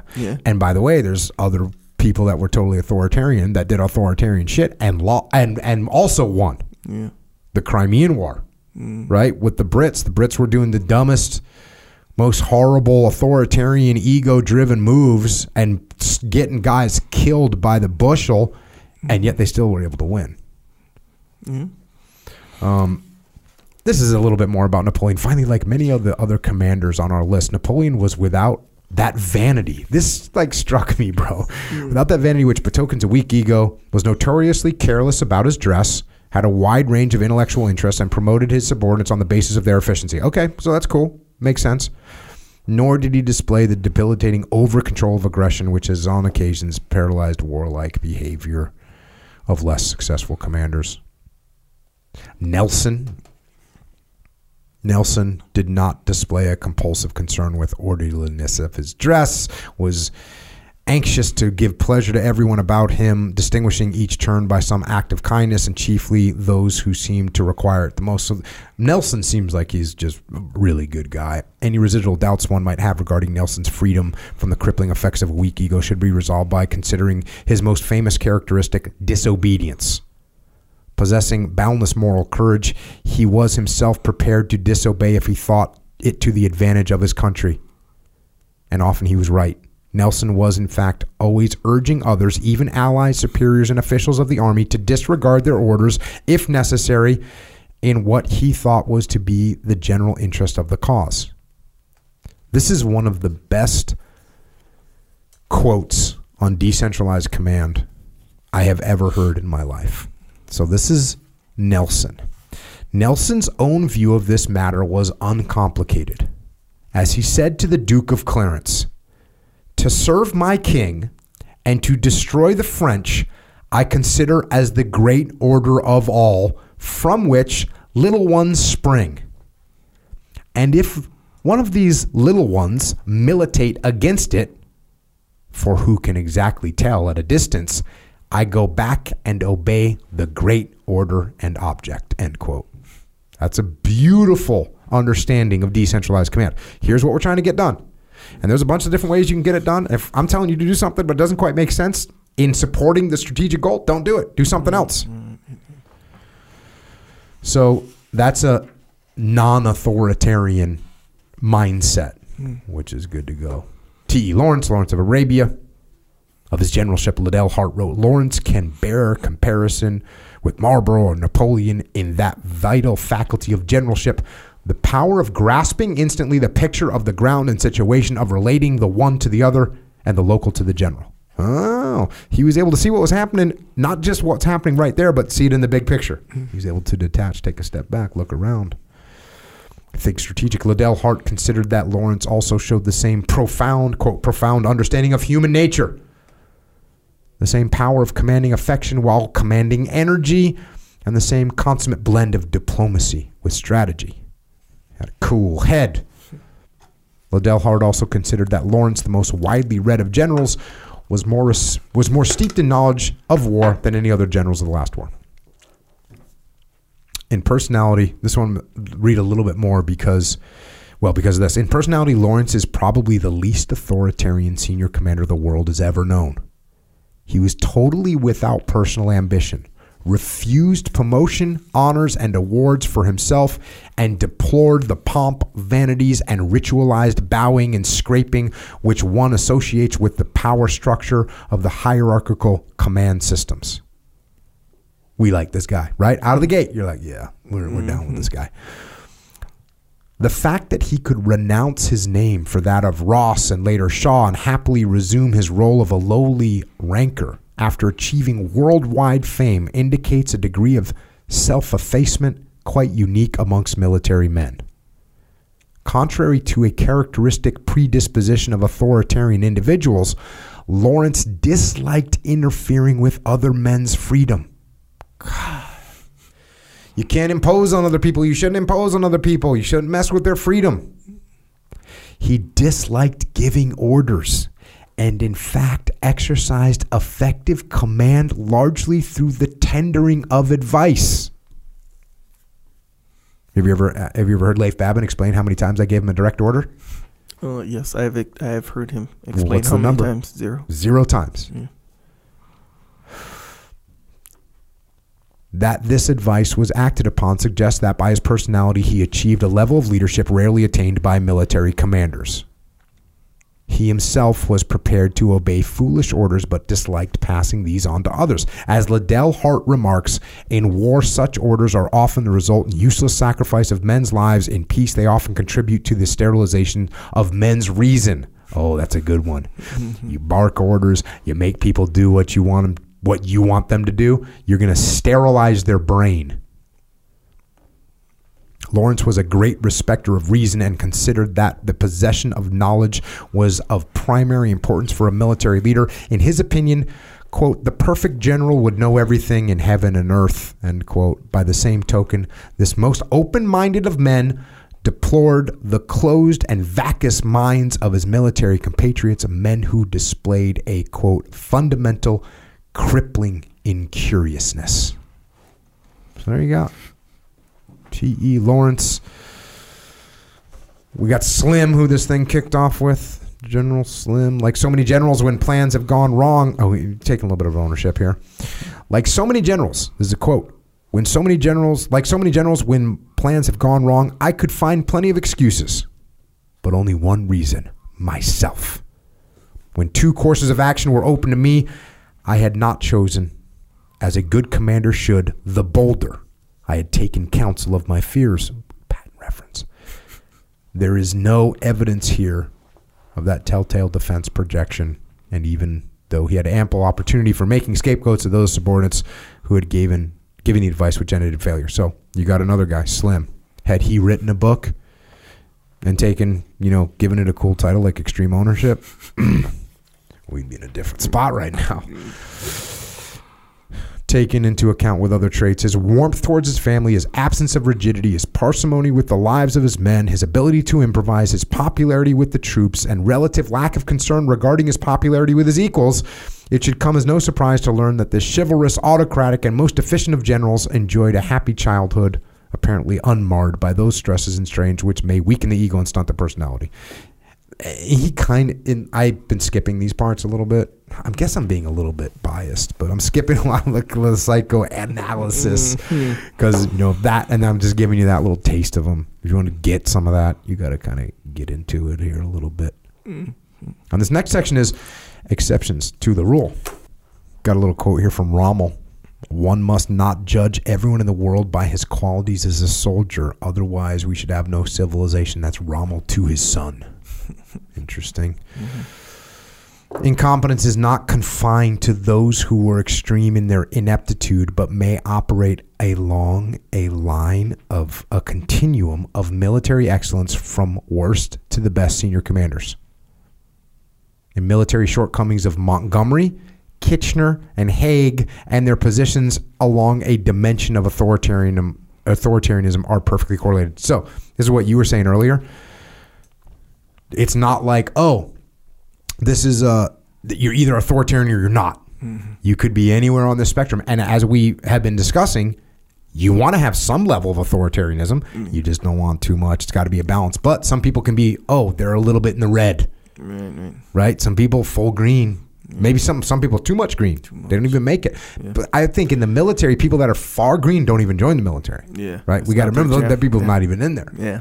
So you already have a composite of people that are a little bit, at least in the middle, maybe a little bit orange, some people leaning in the red. Yeah. But it's a continuum. Talking about Montgomery, and again, you got to get, if you want the details of this, get the book. It's not my purpose to debate Montgomery's greatness. Suffice it to say that while not without blemishes, he was in the main a highly competent commander and as such needs to be considered in present context. Does he or does he not support the hypothesis that competence depends upon an absence of authoritarianism and its associated traits? So that's what we're really hearing there, is that the more authoritarian you are, the worse you're going to be. Unless you have zero authoritarianism. And he points out some things that makes him not authoritarianistic. Here's Montgomery lacked those obsessive traits which tend to accompany authoritarianism. He's not particularly mean or particularly obstinate, and judging from his own dress and lenient attitude towards that of his troops, he did not harbor any compulsive urge for a bull. In this, as in other matters, his approach was essentially realistic.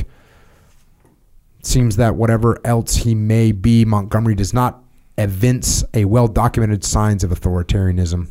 And yet, even in this case, there remains the undisputable fact that for all his greatness as a military commander, Montgomery did have serious shortcomings which could not be attributed to a lack of professional ability. So Montgomery did some jacked up things, and we covered it in one of the earlier podcasts. We also covered it on a podcast not about this book.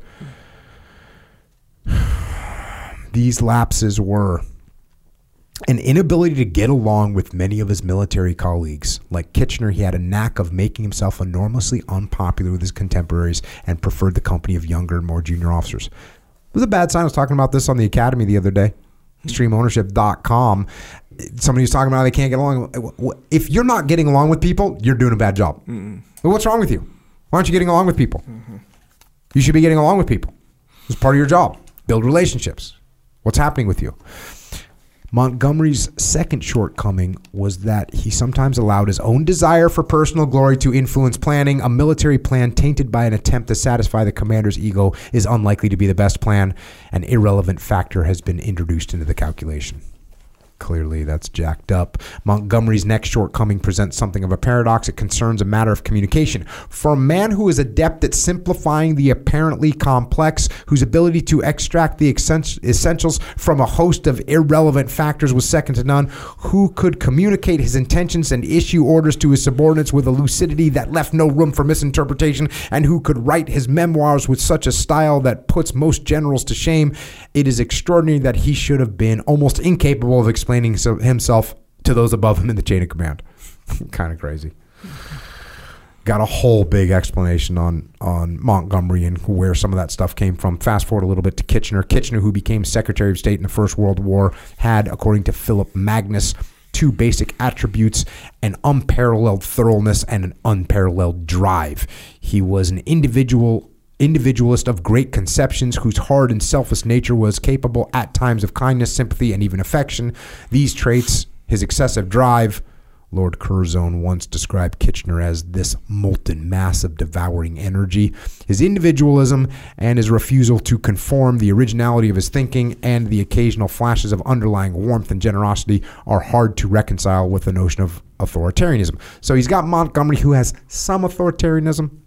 Kitchener's a little bit more authoritarianism. And as we push through his authoritarianism from Kitchener, for all his greatness, Kitchener seems to have been a victim of the repressive forces implanted in him as a child, presumably as a marionette of his father. And then psychoanalytics going on.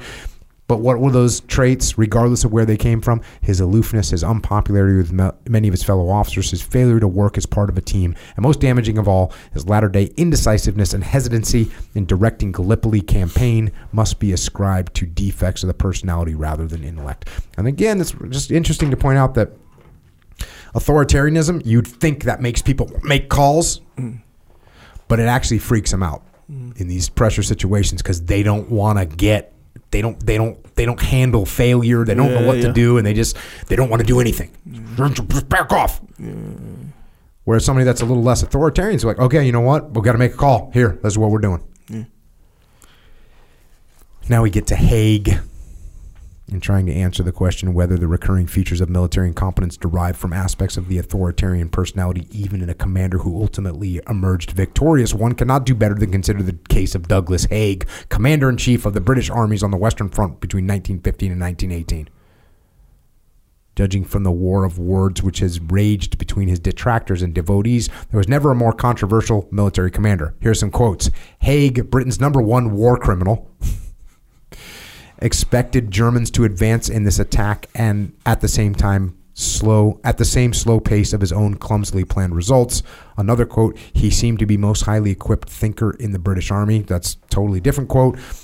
Another quote, Haig perhaps failed to see that a dead man cannot advance and that to replace him is only to provide another corpse. Here's another quote. "It is indeed strange that the man whose stubbornness in the offensive had all but ruined us on the Somme should from August 1918 onwards have become the driving force of the Allied armies." That is crazy. You freaking conduct this horrible operation, so many people die, and you just continue being in charge and directing operations. Haig was unimaginative. Maybe he was competent according to his lights, but these were dim. Confidence of divine approval appeared to satisfy him. Nothing can excuse the casualties of the Somme and Passchendaele. World War I, freaking nightmare. So what's up with his personality? Did Haig evince those character traits that are associated with authoritarianism? He certainly had most of them. For start, he was conservative, conventional, and in his attitude toward the French, ethnocentric. His diary and dispatches suggest he was unemotional and totally anti-introspective, i.e. not one to reflect upon his own motives. He was manifestly lacking in compassion towards his fellow men. It's just so important as you hear these things just to think, what do you think a military commander should be like, and what should a military commander actually be like? He was a confirmed believer in the direction of events by supernatural powers and reserved to the point of being verbally almost inarticulate. Haig also betrayed that triad of traits which, according to contemporary research, defines the obsessive character and is correlated with authoritarianism. He was obstinate, orderly, and mean. About his obstinacy, little further need to be said. From the beginning to the end, his handling of the Third Ypres betokened an obstinacy of statuesque proportions. This guy was just stubborn, never changed his mind. We're sticking with the plan. For the second trait, in his dress, habits, and appearance, Haig was immaculate, orderly, and quite probably the cleanest man on the Western Front. A contemporary of his at Clifton remembered him particularly for his cleanliness, a remarkable attribute to be recalled of a fellow schoolboy. And for an example of his love of bull, there's this excerpt from a cavalryman's letter. Quote, "He had a personal escort consisting of a full troop of his own regiment. They were easily the smartest thing in France, not a buckle out of place, stripes of gold for the NCOs, great silver skull and crossbones," end quote. Other writers have commented on his meticulous attention to minute detail and his habit of planning each day according to a set pattern.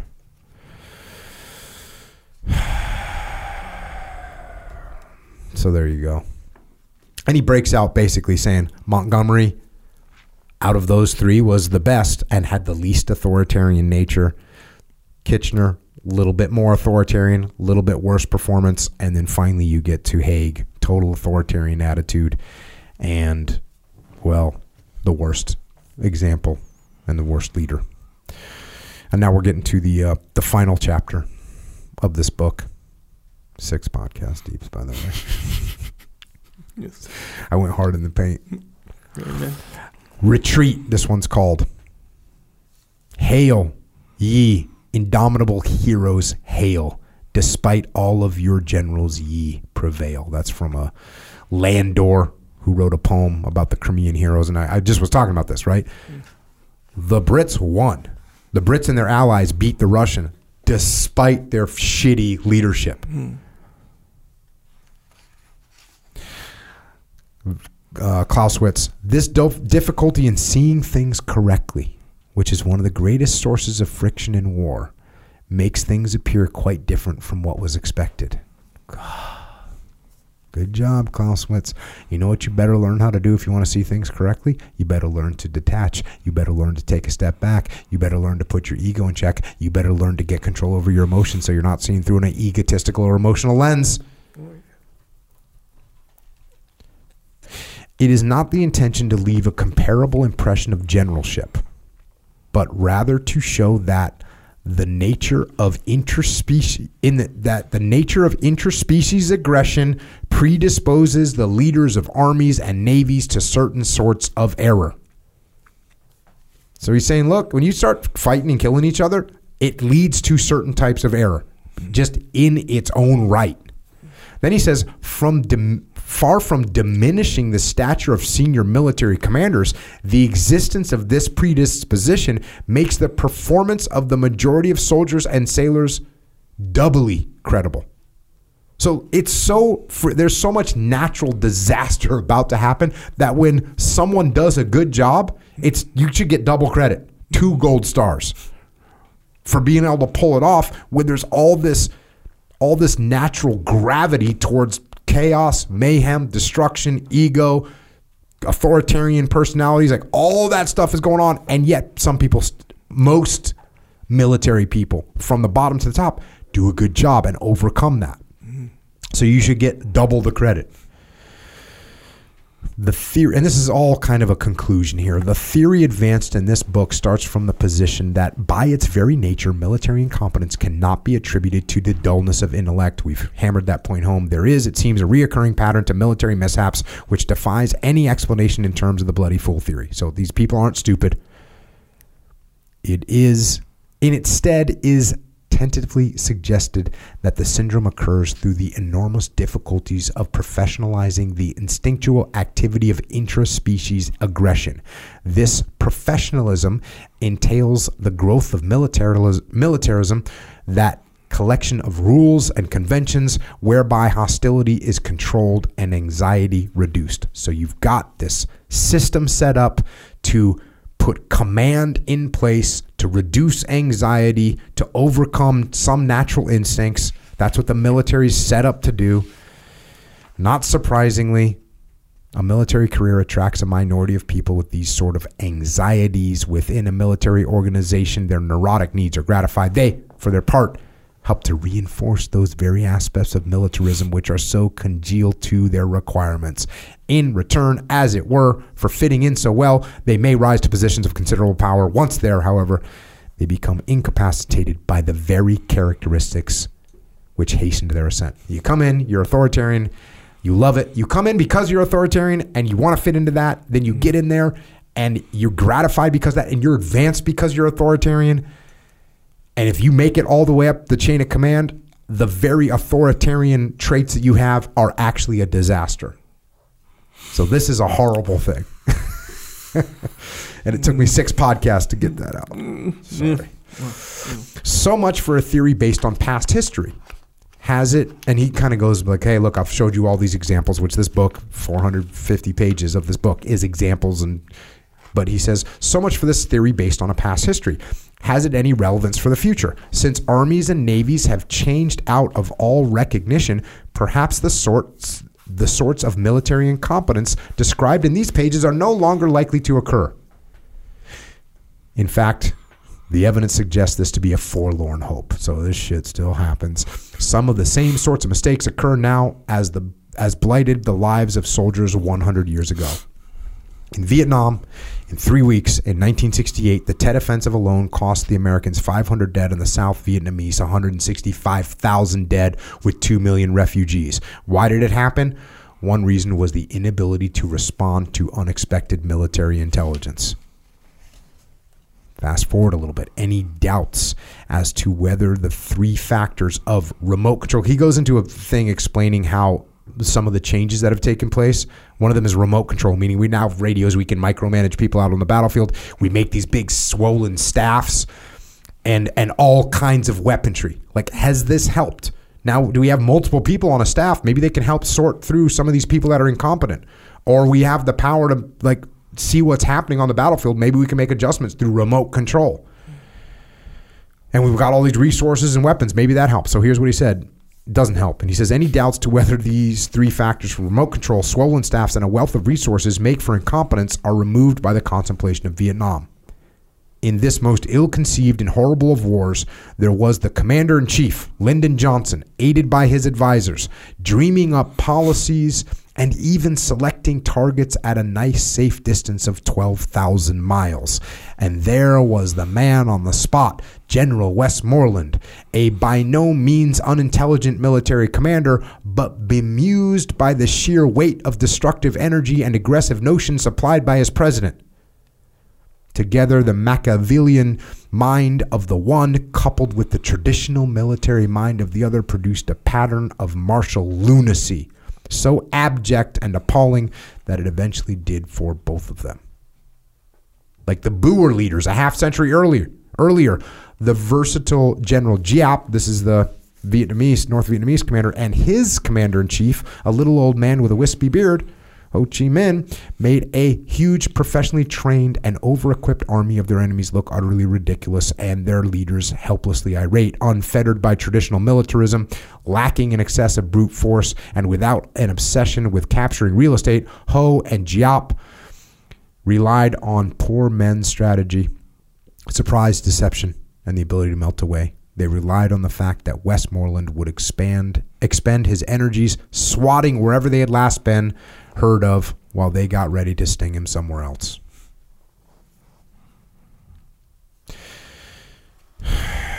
Yeah, and it's one of the most fascinating thing. And when we covered General Mao's like Little Red Book, one thing that's so fascinating about this is what the communists do to win wars is utilize decentralized command, and they do it great. And then for the way they run their government, they decide to make it authoritarian and centralized, which is crazy. Which is crazy. And that's exactly what that spells out right there. When we're in battle, decentralized command, make things happen, small units out there acting independently with freedom. And then, well, for the government, guess what? We're going to lock it all down. You're going to obey, obey, obey. This brings up yet another hazard of modern war, government by committee. Take the decision to invade Cuba with a group of Cuban exiles, Bay of Pigs. In approving the CIA plan, Kennedy and his advisors made 6 assumptions. Each was wrong. They assumed that no one would guess the U.S. government was responsible for the invasion. In their contempt for the Cuban Air Force, they assumed it would be annihilated before the invasion began. They assumed that the small invasion force led by unpopular ex-officers from the Batista regime would be more than a match for Castro's, quote, weak army of 20,000 well-equipped Cuban troops. They assumed that the invasion would touch off a general revolt behind Castro's line. They assumed that even if unsuccessful in their primary objective, the exile force could hole up in Cuba and reinforce anti-Castro guerrillas. That's their plan. Do assumption. In the event each assumption proved a gross miscalculation. Nothing went as planned. Nobody believed the CIA cover story. The ships carrying reserve ammunition for the invasion force failed to arrive. 2 were sunk and 2 fled. By the second day, and the invaders were surrounded by Castro's army, and by the third day, they were either dead or behind bars. 7 months later, the United States recovered what was left of their invasion force for a ransom priced to Castro of $53 million. Kennedy was stricken. How could I have been so stupid as to let them go ahead, he asked. As Sorensen wrote, his anguish was doubly deepened by the knowledge that the rest of the world was asking the same question. Arthur Schlesinger Jr. noted that Kennedy would sometimes refer incredulously to the Bay of Pigs, wondering how a rational and responsible government could have become involved in so an ill-starred adventure. Sunday, December 7th, 1941, had been set aside by Admiral Kimmel, Commander-in-Chief of the Pacific Fleet, for a friendly game of golf with his colleague, General Short. 96 of his ships of the American fleet slept at anchor in the harbor. American plane stood wingtip to wingtip on the tarmac. American servicemen were off duty enjoying weekend leave. By the end of the day, Pearl Harbor, with its ships, planes, and military installations, had been reduced to smoking ruins. 2,000 servicemen had been killed and many more wounded or missing. By the end of the day, Kimmel was offering to resign. Later, he was court-martialed, reprimanded, and demoted to a position where he was never again required to make decisions of any consequence. Pearl Harbor, like the Bay of Pigs, confirmed once again that military incompetence is more often a product of personality characteristics than of intellectual shortcomings. For these American disasters show very clearly that even combined intellects and specialized knowledge of highly intelligent and dedicated men are no proof against decisions so totally unrealistic, and subsequently to tax the credulity of even those who had made them.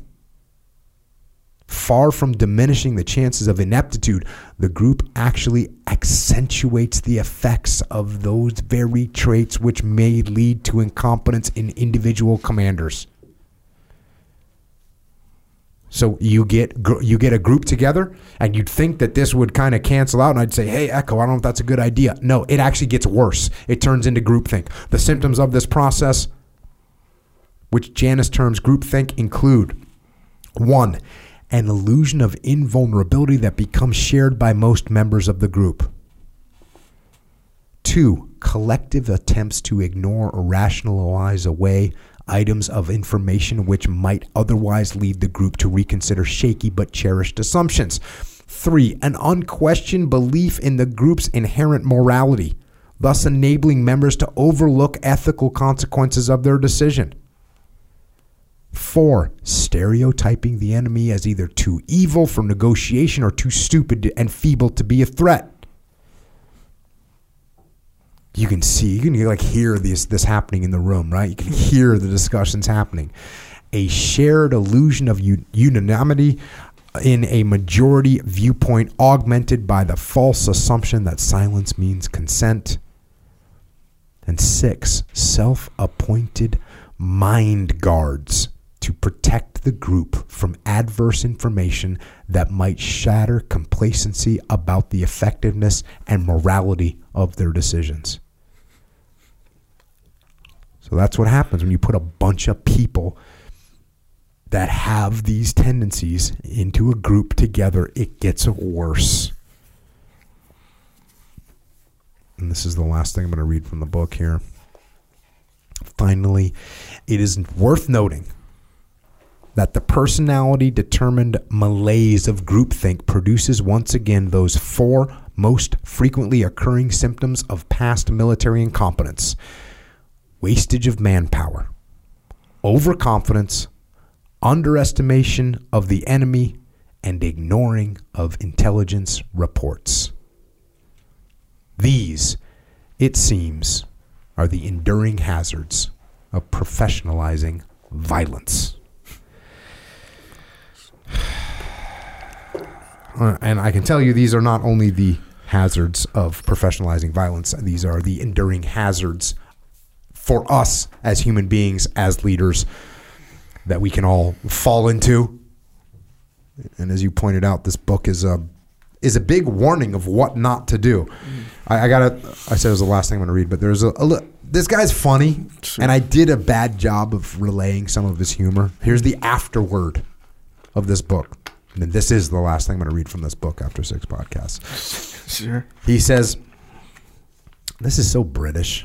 He says, lest the reader should have doubted my qualifications to write this book, let me assure him that I have marked authoritarian traits, a weak ego, fear of failure motivation, and no illusions about the fact that I would have made a grossly incompetent general. It takes one to know one. And that was from the author in 1975. So a little bit of humor. And, he says it takes one to know one. But that's unfortunately not true. It's unfortunately not true. If you think you're incompetent, there's a better chance that you're not incompetent. You can see where I'm going with this. If you think you're incompetent, there's a better chance that you're not incompetent. Because if you think you're incompetent, you're actually humble, and you're thinking, "Ooh, I need to listen to what other people have to say. I need to check myself. I need to learn. I need to open my mind and see what other information I can gather because I feel like I might be incompetent." Mm-hmm. So if you feel, it's kind of when people ask me about the imposter syndrome. Yeah. What about imposter syndrome? Good. That means you're actually thinking, man, do I even need to be? I always had that. I always felt like, oh, man, if I need to be making decisions, I better do my homework. Mm-hmm. I better think this through. I better pay attention. So if you think you're incompetent, you probably aren't. But if you've been listening to these 6 straight podcasts and you've been thinking that this book is about all the incompetent leaders around you, that's a little warning sign. Mm-hmm. Be careful, because if you are in that mindset where you think, oh, man, I can't believe how jacked up all these other leaders are, but not you, red flag, because chances are this is about you. And look, here's the other red flag. It's a scale, right? You brought that up. It's a continuum. Yeah. And so all of us, even if you feel like you're pretty competent, you are under threat of being dragged to incompetency. Yeah. So this book is just a warning sign after warning sign after warning sign. And by the way, it's nothing new. Yeah. There's almost nothing new. There's one thing that I said that's a new thought to me. I forget what it was. But in these 400 pages and whatever we just did 12, 15 hours worth of podcasts, it's a rehash. It's a reinforcement of information that I already knew, that we already knew, that we talk about all the time, that we've seen in a bunch of other situations. It's a rehash, but we're all getting, we can all get pulled over there. We can get pulled towards that authoritarian mindset. And you know why we get pulled towards the authoritarian mindset? We get pulled towards that authoritarian mindset because it seems easier. Yeah. It seems easier to say, shut up and do what I told you to do. Yeah. It seems easier to say, you know what, I'm not going to listen to that piece of information. Right. It seems easier to do that. It seems like the right move. Yeah. It seems easier to say, you know what, the competitor's never going to be able to do what we're doing. Mm-hmm. It seems easier, and it's not. So you got to get watched. You got to watch out. You got to pay attention. You got to be careful. We all have to be on guard. Incompetence. Incompetence is out there sort of ready to attack. It's ready. It's ready to attack. Yes, sir. And if you're not on guard, it'll grab you, it'll pull you down, and you'll be making bad decisions and getting people killed or ruining your business or ruining your marriage or ruining your life through incompetence. So we have to pay attention. You got to be careful. It's true. We got to stay on the path. Yes, sir. The path. Speaking of which, what do you got for us? How do you advise we avoid incompetence? Incompetence. Mental incompetence, leadership incompetence, physical incompetence. Well, yeah. We don't want to have that. What do you got for us? Echo Charles. That was the, the Dunning-Kruger effect, right, that you kind of referred to, where the it takes one to know one that's not necessarily true. Yeah, that it feels like when you think you know everything. It's like it's easy to know everything when you think there's only like 3 or 4 things to know. But then when you start jiu-jitsu and you're like, man, once I know how to stop that arm lock, I'll be good. Kind of be, yeah. Because you got arm locked 3 times by some random, blue belt, and you're like, oh, dude, I'm gonna stop that, and then you get choked. Figured it out. Then you learn how to stop the choke. Then you get heel hooked. Yeah, Dave. You learn how to stop that heel hook. Yeah, it just goes on. Yeah, it doesn't stop. Yeah, so the guy. Well, actually, it does stop after you get heel hooked, arm locked, Ezekiel choked, freaking. Then you go, oh, there's a lot more. I don't know what I'm doing. Yes. So it takes a minute to convince you of that. Yeah. So that's when you it's all the Dunning-Kruger effect. Mm-hmm. It's essentially when you think people who are so confident, they're the ones that know less than the people who are not confident at all because they know how much there is not to know. Almost, they have a grasp on it or whatever. Yeah. Dave. Good deal, Dave. Said something, I forget his exact words, but I wish I remembered it. It was something like, oh yeah, when he's talking about jiu-jitsu, he was like, it's almost like you get you learn, what do you say? It's almost like you get worse over time because yesterday there was only 3 things I didn't know. Like now there's 40 things I don't know kind of thing. Tomorrow there's 1,000 things. And the day that you start to feel okay is when you go, oh, there's an infinite number of things I don't know. Yeah. Exactly. I just don't know anything. Yeah. Exactly right. Well, so we want to know stuff. Hey, complacency, right? Complacency, that's one of the deals. It's like your whole brain and body, but brain trying to be lazy, for lack of a better term, like I said before. Trying to save energy, trying to save work. Like, what are you going to do? More work or less work? Yep. See what I'm saying? It's like a Rubik's Cube. Are you good at Rubik's Cube? Yeah. You are? Yeah, I can. You know the formula? Yep, I know all the algorithms to get the sides turned up right. That's good. Well, let's say you didn't. Well, actually, now I'm just kidding, bro. I don't know how to do Rubik's Cube. That kind of surprised me when I was like, damn, okay, all right. That's like if you said you knew how to play the piano. But it is an algorithm that you learn how to do stuff. It's like a little language for sure. A little steps. Yes, exactly right. It's a little formula for sure.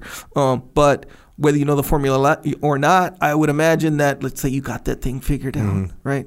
But then on one side, you got that one freaking different color on the side, just the one. You know that's not just one move. That's 1,800 moves you got to do. No, not. There's you know the formula now. There's 13 moves. Boom, boom, boom, boom, boom, boom, boom, boom. Left, up, 2, 5. I would imagine it'd be multiples of 4 for some reason. I don't know why I think that, but could be right, could be wrong. Here's the deal. Let me ask you this: I was the kid in when Rubik's Cube came out, it took me like no less than 15 minutes to figure out how to break that thing apart and reassemble it in the correct order. Yeah, and then actually that's smart to do in a couple. It's creative. Put it this way. Yeah, that's the thing. Well, yours might. I'm not saying you were creative because I don't know, but you seem like the type. You didn't do it out of creativity. You did it just out of like brute fucking Jocko-ness. But when you break I cannot deny that I used brute Jocko-ness against the Rubik's Cube. Just like, hey, I'm going to solve this problem the most direct way I can. But if you look at those Rubik's Cube, you take it all apart. The last pieces, those center pieces, kind of tell a little bit of a story. Yeah, see what I'm saying? They're stuck there. Well, no, I think you can take them out. You could pop them off, it's like this little why star would you thing. do that? Yeah, it would make less sense. Exactly right. That's what I'm saying. It tells a little story there. So you're like, oh, I see. Then maybe I don't know what you do to them. Put them back together. Here's another way to do it. All the colors are little stickers. Oh God. Yeah. Less brute way of doing it, a little bit more sophisticated is what I'm saying. I don't know until you got like glue all over your freaking hands. I didn't say it was perfect. I didn't say it was perfect. Either way, that's the frustration. You got it all figured out. People do Rubik's Cubes in seconds, by the way. Oh, yeah. Bro, you ever seen those freaking... So Rubik's Cube is what? It's 9 on each side, right? Bro, you ever seen those ones with like freaking like 64 squares on each side or whatever? I have not seen that. They're nuts. And guys will do them too. In like time lapse or whatever. Nonetheless, you see my point. No, I have no idea what your point is. Where you think you got things figured out in life, right? Then you get this one lone idea that kind of jams up your whole way of thinking. Just that one. It's way easier to take off that sticker, or maybe just turn it to the side where you can't see that thing. See what I'm saying? It's way easier. Okay. Save way more energy. But the reality is, the correct thing to do is, bro, you got to know that algorithm, the formula. It's going to take some steps and take some more work, but at the end of the day, you're going to have it correct. That's what I think. Okay. See what I'm saying? Yes, 100%, bro. And that's the way you got to think in a way. So amazing. Like, see, even your attitude right now is telling me that you might be feeling the effects of the what do you call it? Well, how'd you put it? Like slipping off the path. My mind is so close to your freaking metaphors right now. It's ridiculous. Anyway, we're working out. It's squat season, by the way. I heard. Apparently, it's squat season. We're back in the squat season. So we're on the path of staying there. Hey, look, the beginning of squat season, the beginning of any physical related season, if there's any more than squat season, it's gonna be painful, especially in the beginning. Doms. If you go snowboarding, the first day of snowboarding season, that day you're going to have DOMs. You can be sore. See what I'm saying? Anyway, my point is you're going to need some supplementation here and there. It's no problem. We got some for you. Jocko has some for you. Jocko Fuel. That was a long ramp. Let's start with the energy drinks. See, this is not seasonal. This is year round. Yep. Energy drink. See what I'm saying? But not the traditional energy drink. This is a healthy energy drink. Energy health drink. Whatever you want to call it. All upside, no downside. All healthy for you. You'll be healthier after you drink one or two. See what I'm saying? Yep. By the way, there's a new pre-workout powder formula, which JP Donnell did 2 dry scoops and did the chaser of the sour apple sniper. Yeah. But I was talking to my daughter today, and she just did her first experience on the new powder, the new Go powder. And while I was talking to her, she was on the rower, getting that C2, getting that pulling some chain out. Get that chain out. Yes, sir. And she was saying, as she, in between breaths, that I wasn't even going to row today, but I took the Go. It freaking hit. And that is a real thing. That's a real thing. It hits, yeah. So, and I mentioned this before offline, where I'm no stranger to the jittery pre-workout powders. Like I'm not scared of that kind of stuff. And in fact, you get the jitters or whatever, all that stuff. To me, that's no factor. And in fact, when you're like tired and the jitters hit you, I'd rather have jitters and then be fired up to work out than not have jitters and not be fired up to work out. Right? So I'm not scared of that kind of stuff. Right? Are jitters necessary though? That's the thing. It seems like we've discovered that we don't need them. I didn't even think about that stuff. To me, that's just what the pre-workout was. Good. I'll take all of it. Whatever. But It is, and I realize this because I heard people say like, "Oh yeah, you drink this like tea." They'd say this about some teas, like, "Yeah, you're up, but it's like a smooth or whatever, the smoothness or whatever." I'm like, "Cool, man, smoothness, all good, whatever." It just wasn't part of my world until I got the experience. So the pre-workout, I took it. I'm like, cool. The thing is, I haven't been doing pre-workout for like years now.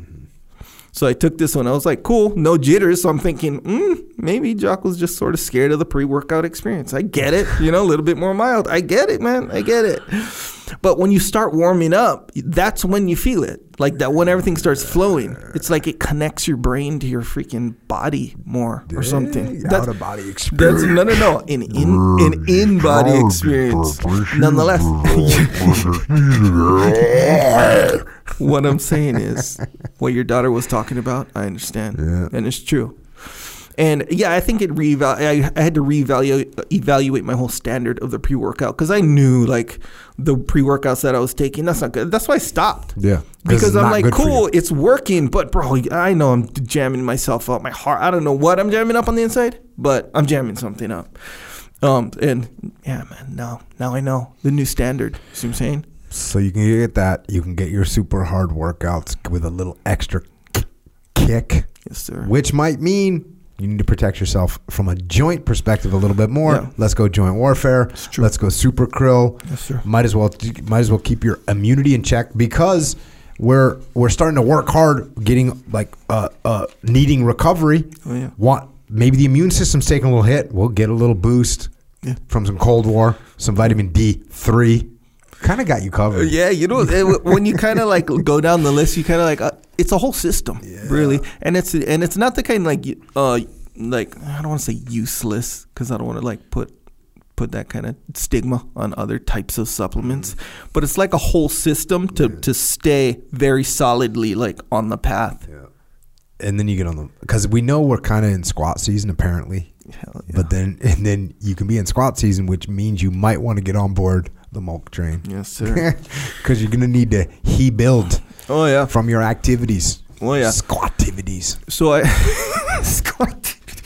squat-tivities. Hell yeah. I ate 2 steaks the other day. Concurrently, like why? Yeah, in one meal. 2 steaks, brown rice. Because why wouldn't you just have one big steak? They were 2 medium steaks. Okay. I don't know. That's the size you buy at the store. Okay. You see what I'm Okay. Got it. Yeah. I mean, maybe I could have went to the butcher. Yeah. And give me that didn't happen. Right. Jocko. How many ounces were you thinking? What's the medium regular one? You have the thin one, the ribeyes, right? You have the thin ribeyes. Okay. Then you have those super fat ones that you get from the guy behind the counter, and then you have the regular medium ones. Okay. Right? You had 2 of those. 2 of the mediums, yes. Okay. Yes. Which was a lot. Normally, I just have 1. So I'm like, cool. I needed some additional protein. That's why. Yeah. Came home late, didn't eat all day. I was only having 1 meal, so I had to double up on the protein. Had to. Mm-hmm. See what I'm saying? Brown rice. But can't be doing that every day. See what I'm saying? I'm just saying it's not convenient. Yeah. And also, let's face it, when you get done, you still, or at least even with Los Dos ribeyes, I can still get done with 2 ribeyes, marbled, tasty, good to go. Marbled to perfection. Yeah. And you can still get done. I can still get done and want to have dessert. Yes, sir. Now, what am I going to have for dessert? Could I have something that negates my physical progress? I could. Or I could just have milk. Yeah, that's one more step forward even. Oh, man. Good. Once it hits the lips, bro. It's so good. It's so good. Thank you, Jocko, for the lips thing. So that's from a movie. You should have picked up on that. You not pick up on that? No, bro. All I got is the imagery of your lips. That's Frank the Tank, man. In what movie is it, K-Dog? Old School. Old School. Yeah. He's talking about beer, like a beer funnel. What is it called? A beer funnel? Is that right? Beer bong. Yeah, beer bong. It's so good. Once it hits the lips, it's kind of like milk. It's the same feeling. It's so good. Once it hits the lips, you just... Yes, sir. Same thing. I understand fully. You ever eat bison ribeye? Yeah. Did I ask you that already? Oh, yeah. Bro, I think that's the new thing. You get a grass-fed bison ribeye, smaller, but... Bro, it's kind of legit. Well, actually, the thing, over at other people's houses right now is actually elk. All right. Yeah, all right. That's right. Yeah, elk is good. I had some out there just, elk, you know exactly where it came from. Just elking it up. Huh? Yep. All right. Good. You were there at the moment of truth. Yeah, Did it. Good. Yes. So in the event of you not having elk in your freezer, as the case may be, from your hunt, as the case may be, or double ribeyes at any given moment, or bison steak. Right. You want some additional protein? Smoke Train all day. Smoke Train. Hey, you can get all this stuff at jockofuel.com if you subscribe to it. The shipping's free. You can get the drinks at Wawa. Yes, sir. You can get all of it at Vitamin Shop. We appreciate those stores carrying this stuff because, look, you might want to roll in there. Yeah. Roll in there. Roll in a Wawa. Get yourself a hoagie and a go. I didn't really know what a hoagie was, by the way. Yeah. Is that an East Coast thing or what? Yes. Hoagie. There's a whole bunch of names for that particular Subway sandwich. Sub sandwich. Sub sandwich. What we used to call it where I'm from, grinder. Have you ever heard that before? Would be called a grinder. It's not ringing a bell. My wife, who's from England, would call it a BAP. BAP. I for sure have not heard that. Yep. So there's some other ones I think we're missing. Oh, po' boy. Po' boy. Yeah, I heard that. That's before. Another one. So there's some names out there. All right, hoagie. Yep. All day. Meanwhile, also, Origin USA. This is American-made stuff. Look, our health is together. We know that already. We're staying on the path. It's not. Don't get complacent on the path. We're staying on the path, right? Yep. Look, you want as far as apparel goes, we all wear clothes. Hopefully, well, maybe we wear clothes. Yeah. We'll say that. Let's just say that. We are wearing clothes. Look, we want some iconic American-made attire: denim jeans, boots, some shirts. Some other leather wallets, belts, this kind of stuff. What if it was all made in America? Oh, it is. Origin USA. By the way, but you want that bison steak? Cool. How about the bison boots? Well, boom. Yeah, there you go. Boom. Oh, yeah. Made in America. Supple leather. Have you ever heard me use the term supple before? Probably I think not. I did one time, and it was very uncomfortable. Yeah. I'm going to use it again right now, describing some bison boots, which are supple. All right, there you go. You heard it here, folks. Go. But yes, everything made in America from the materials, the raw materials grown in America, everything all the way up to the jeans you wearing on your hips. And so you're good 24 hours a day because you got because we're training jiu-jitsu, you got your jiu-jitsu gi. You got a rift gi. You're never going to get another kind of gi again. Oh, yeah. So the whole system is accounted for right here. See what I'm saying? Just in the game. It's true.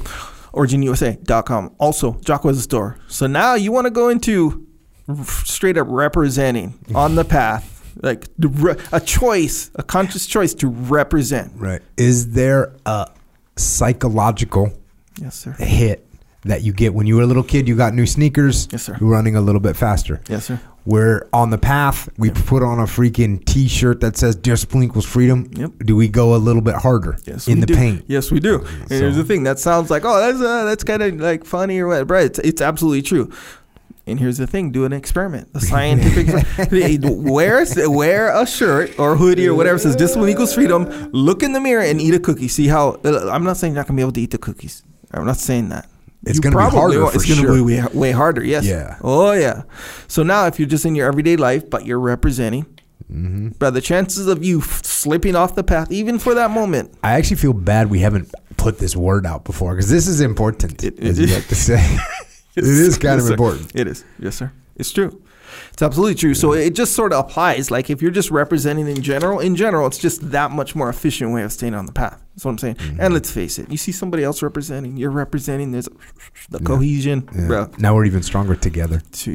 Also, the shirt locker. This is a part of Jocko's store. It's a part. Choose to sign up for Shirt Locker. You get a new shirt every month with, did you change the word? Creative designs? You said something else. Now else. they're actually badass because the new one that just came out is... And it's new. It's like a new scenario. It is. It's a tank. Yep. There's kettlebells flying off, which I noticed. Yeah, you did run into the kettlebells. There's kettlebells like flying through the air. Yep. I'm riding this tank sort of in an aggressive, hostile kind of way, wearing a deathcore t-shirt, which I'm wearing right now, by the way. Maybe I just dismounted my tank and showed up here to do this podcast. Two machine guns. And the tank is an M1 Abrams tank, by the way. Yeah. So, very good depiction. But it looks like a comic book thing. That's what made it. It's kind of a dope thing. Yep, it's true. I commend your work there. Commended. The bad news is, that was last month's shirt or this past month's shirt.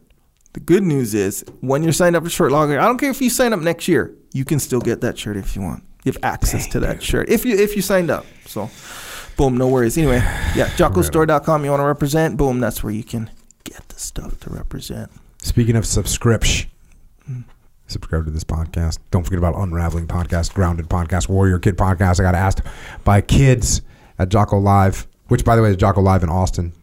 Yep, coming up. Saturday night. Yes, sir. Austin, Texas, November 20th. So if you want to come to that and ask me questions or hang out or listen to me talk, come check that out. But also Warrior Kid Podcast. We also have Jocko Underground, which, again, we have contingency plans. Mm-hmm. We were recently shadow banned. Shadow banned. Straight up. Yep, we got shadow banned on Instagram. You know, people going, why'd you get shadow banned? That's the problem. We don't know why. We have some suspicions. We're going to talk about it on the Underground. Mm-hmm. I'm going to explain the reasons why I think the shadow ban might have come.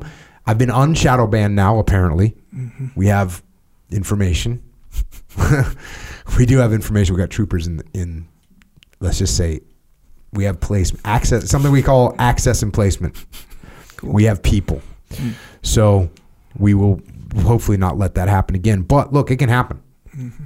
And that's why we made Jocko Underground, in case mayhem happens, in case we get locked down. We don't control these platforms that you're listening to this on. We do control JockoUnderground.com. If you want to help support us, it costs $8.18 a month. Because we appreciate that support, to have that contingency plan set up, we make an extra podcast, Jocko Underground. We talk about other subjects adjacent to this. The one that's about to come out is actually explaining why I think I got shadow banned and a little behind the information. So you can check that out if you want. Go to JockoUnderground.com. If you can't afford it, you're still with us. Mm-hmm. If you can't afford that $8.18 a month, just email assistance@JockoUnderground.com and we'll get you access to it. We have a YouTube channel. You can subscribe to that. Subscribe to Origin USA YouTube channel for some behind the scenes. We got an album called Psychological Warfare. If you need a little help in a moment of weakness. Mm-hmm.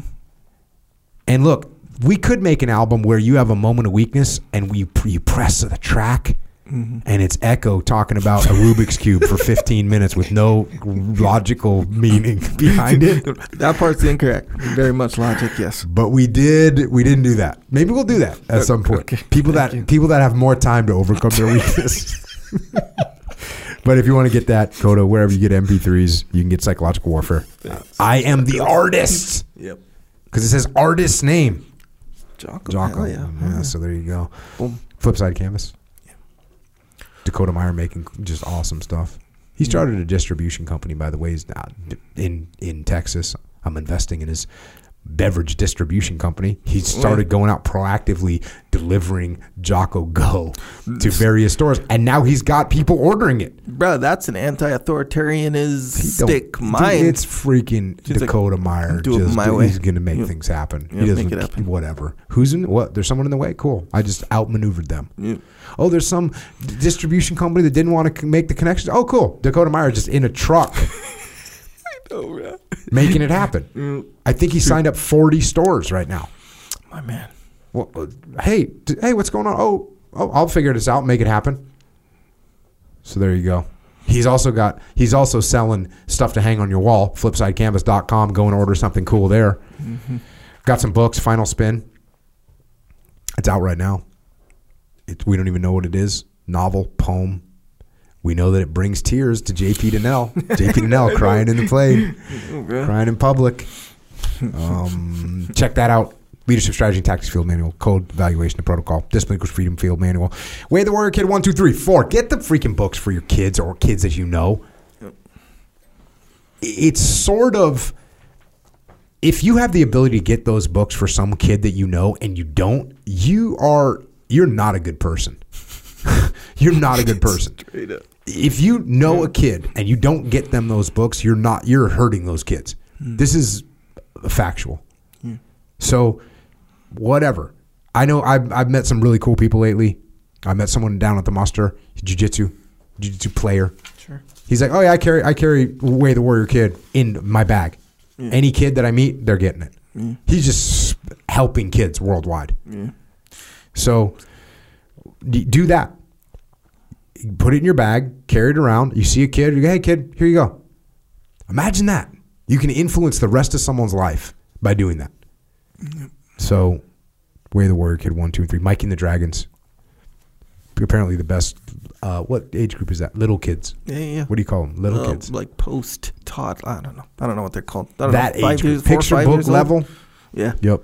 Mike and the Dragons. Get kids to overcome fear. Hackworth, About Face. Wrote the foreword to that. What an honor. And then, of course, Extreme Ownership and the Dichotomy of Leadership. And we have Echelon Front, Leadership Consultancy. Myself and my brother, Leif Babin. We started that. Now we got a big team of people. And what we do is solve problems through leadership. The solution is leadership. Whatever's going on in your organization, the solution is leadership. Go to echelonfront.com for details on that. You can also check out some of our live events, the muster, field training exercises, EF Battlefield. Next muster is Dallas, Texas, March 24th and 25th. We got Jocko live in Austin. Saturday night, November 20th. Come and check it out. We have online training, Extreme Ownership Academy. You do not learn any of this stuff overnight. You have to train in it just like jiu-jitsu, just like playing guitar, just like shooting basketball. You need to train continually. Go to extremeownership.com to get your leadership skills honed. And if you want to help service members, active and retired, their families, Gold Star families, Mark Lee's mom, Mama Lee, she's got a charity organization. If you want to donate or you want to get involved, go to americasmightywarriors.org. And if you want more of my excruciating explanations or you need more of Echo's convoluted connections to Rubik's Cubes. Well, Echo is at Echo Charles. I am at Jocko Willink. And to all the troops out there around the world standing watch, keeping us safe, thank you for your service and sacrifice. And to our police and law enforcement, firefighters, paramedics, EMTs, dispatchers, correctional officers, border patrol, Secret Service, and all first responders, thank you for your service here at home to keep us safe. And to everyone else out there, maybe ask yourself that question if you are possibly incompetent. And I hope you're not. But how do you avoid being incompetent? Number one lesson from this book, it's something that we talk about all the time. Be humble. Listen. Don't think you know everything. Because you don't. Be humble. Keep an open mind. The thing that traps your mind, is your mind. So pry it open. Keep it open. And go get after it. And until next time, this is Echo and Jocko. Out.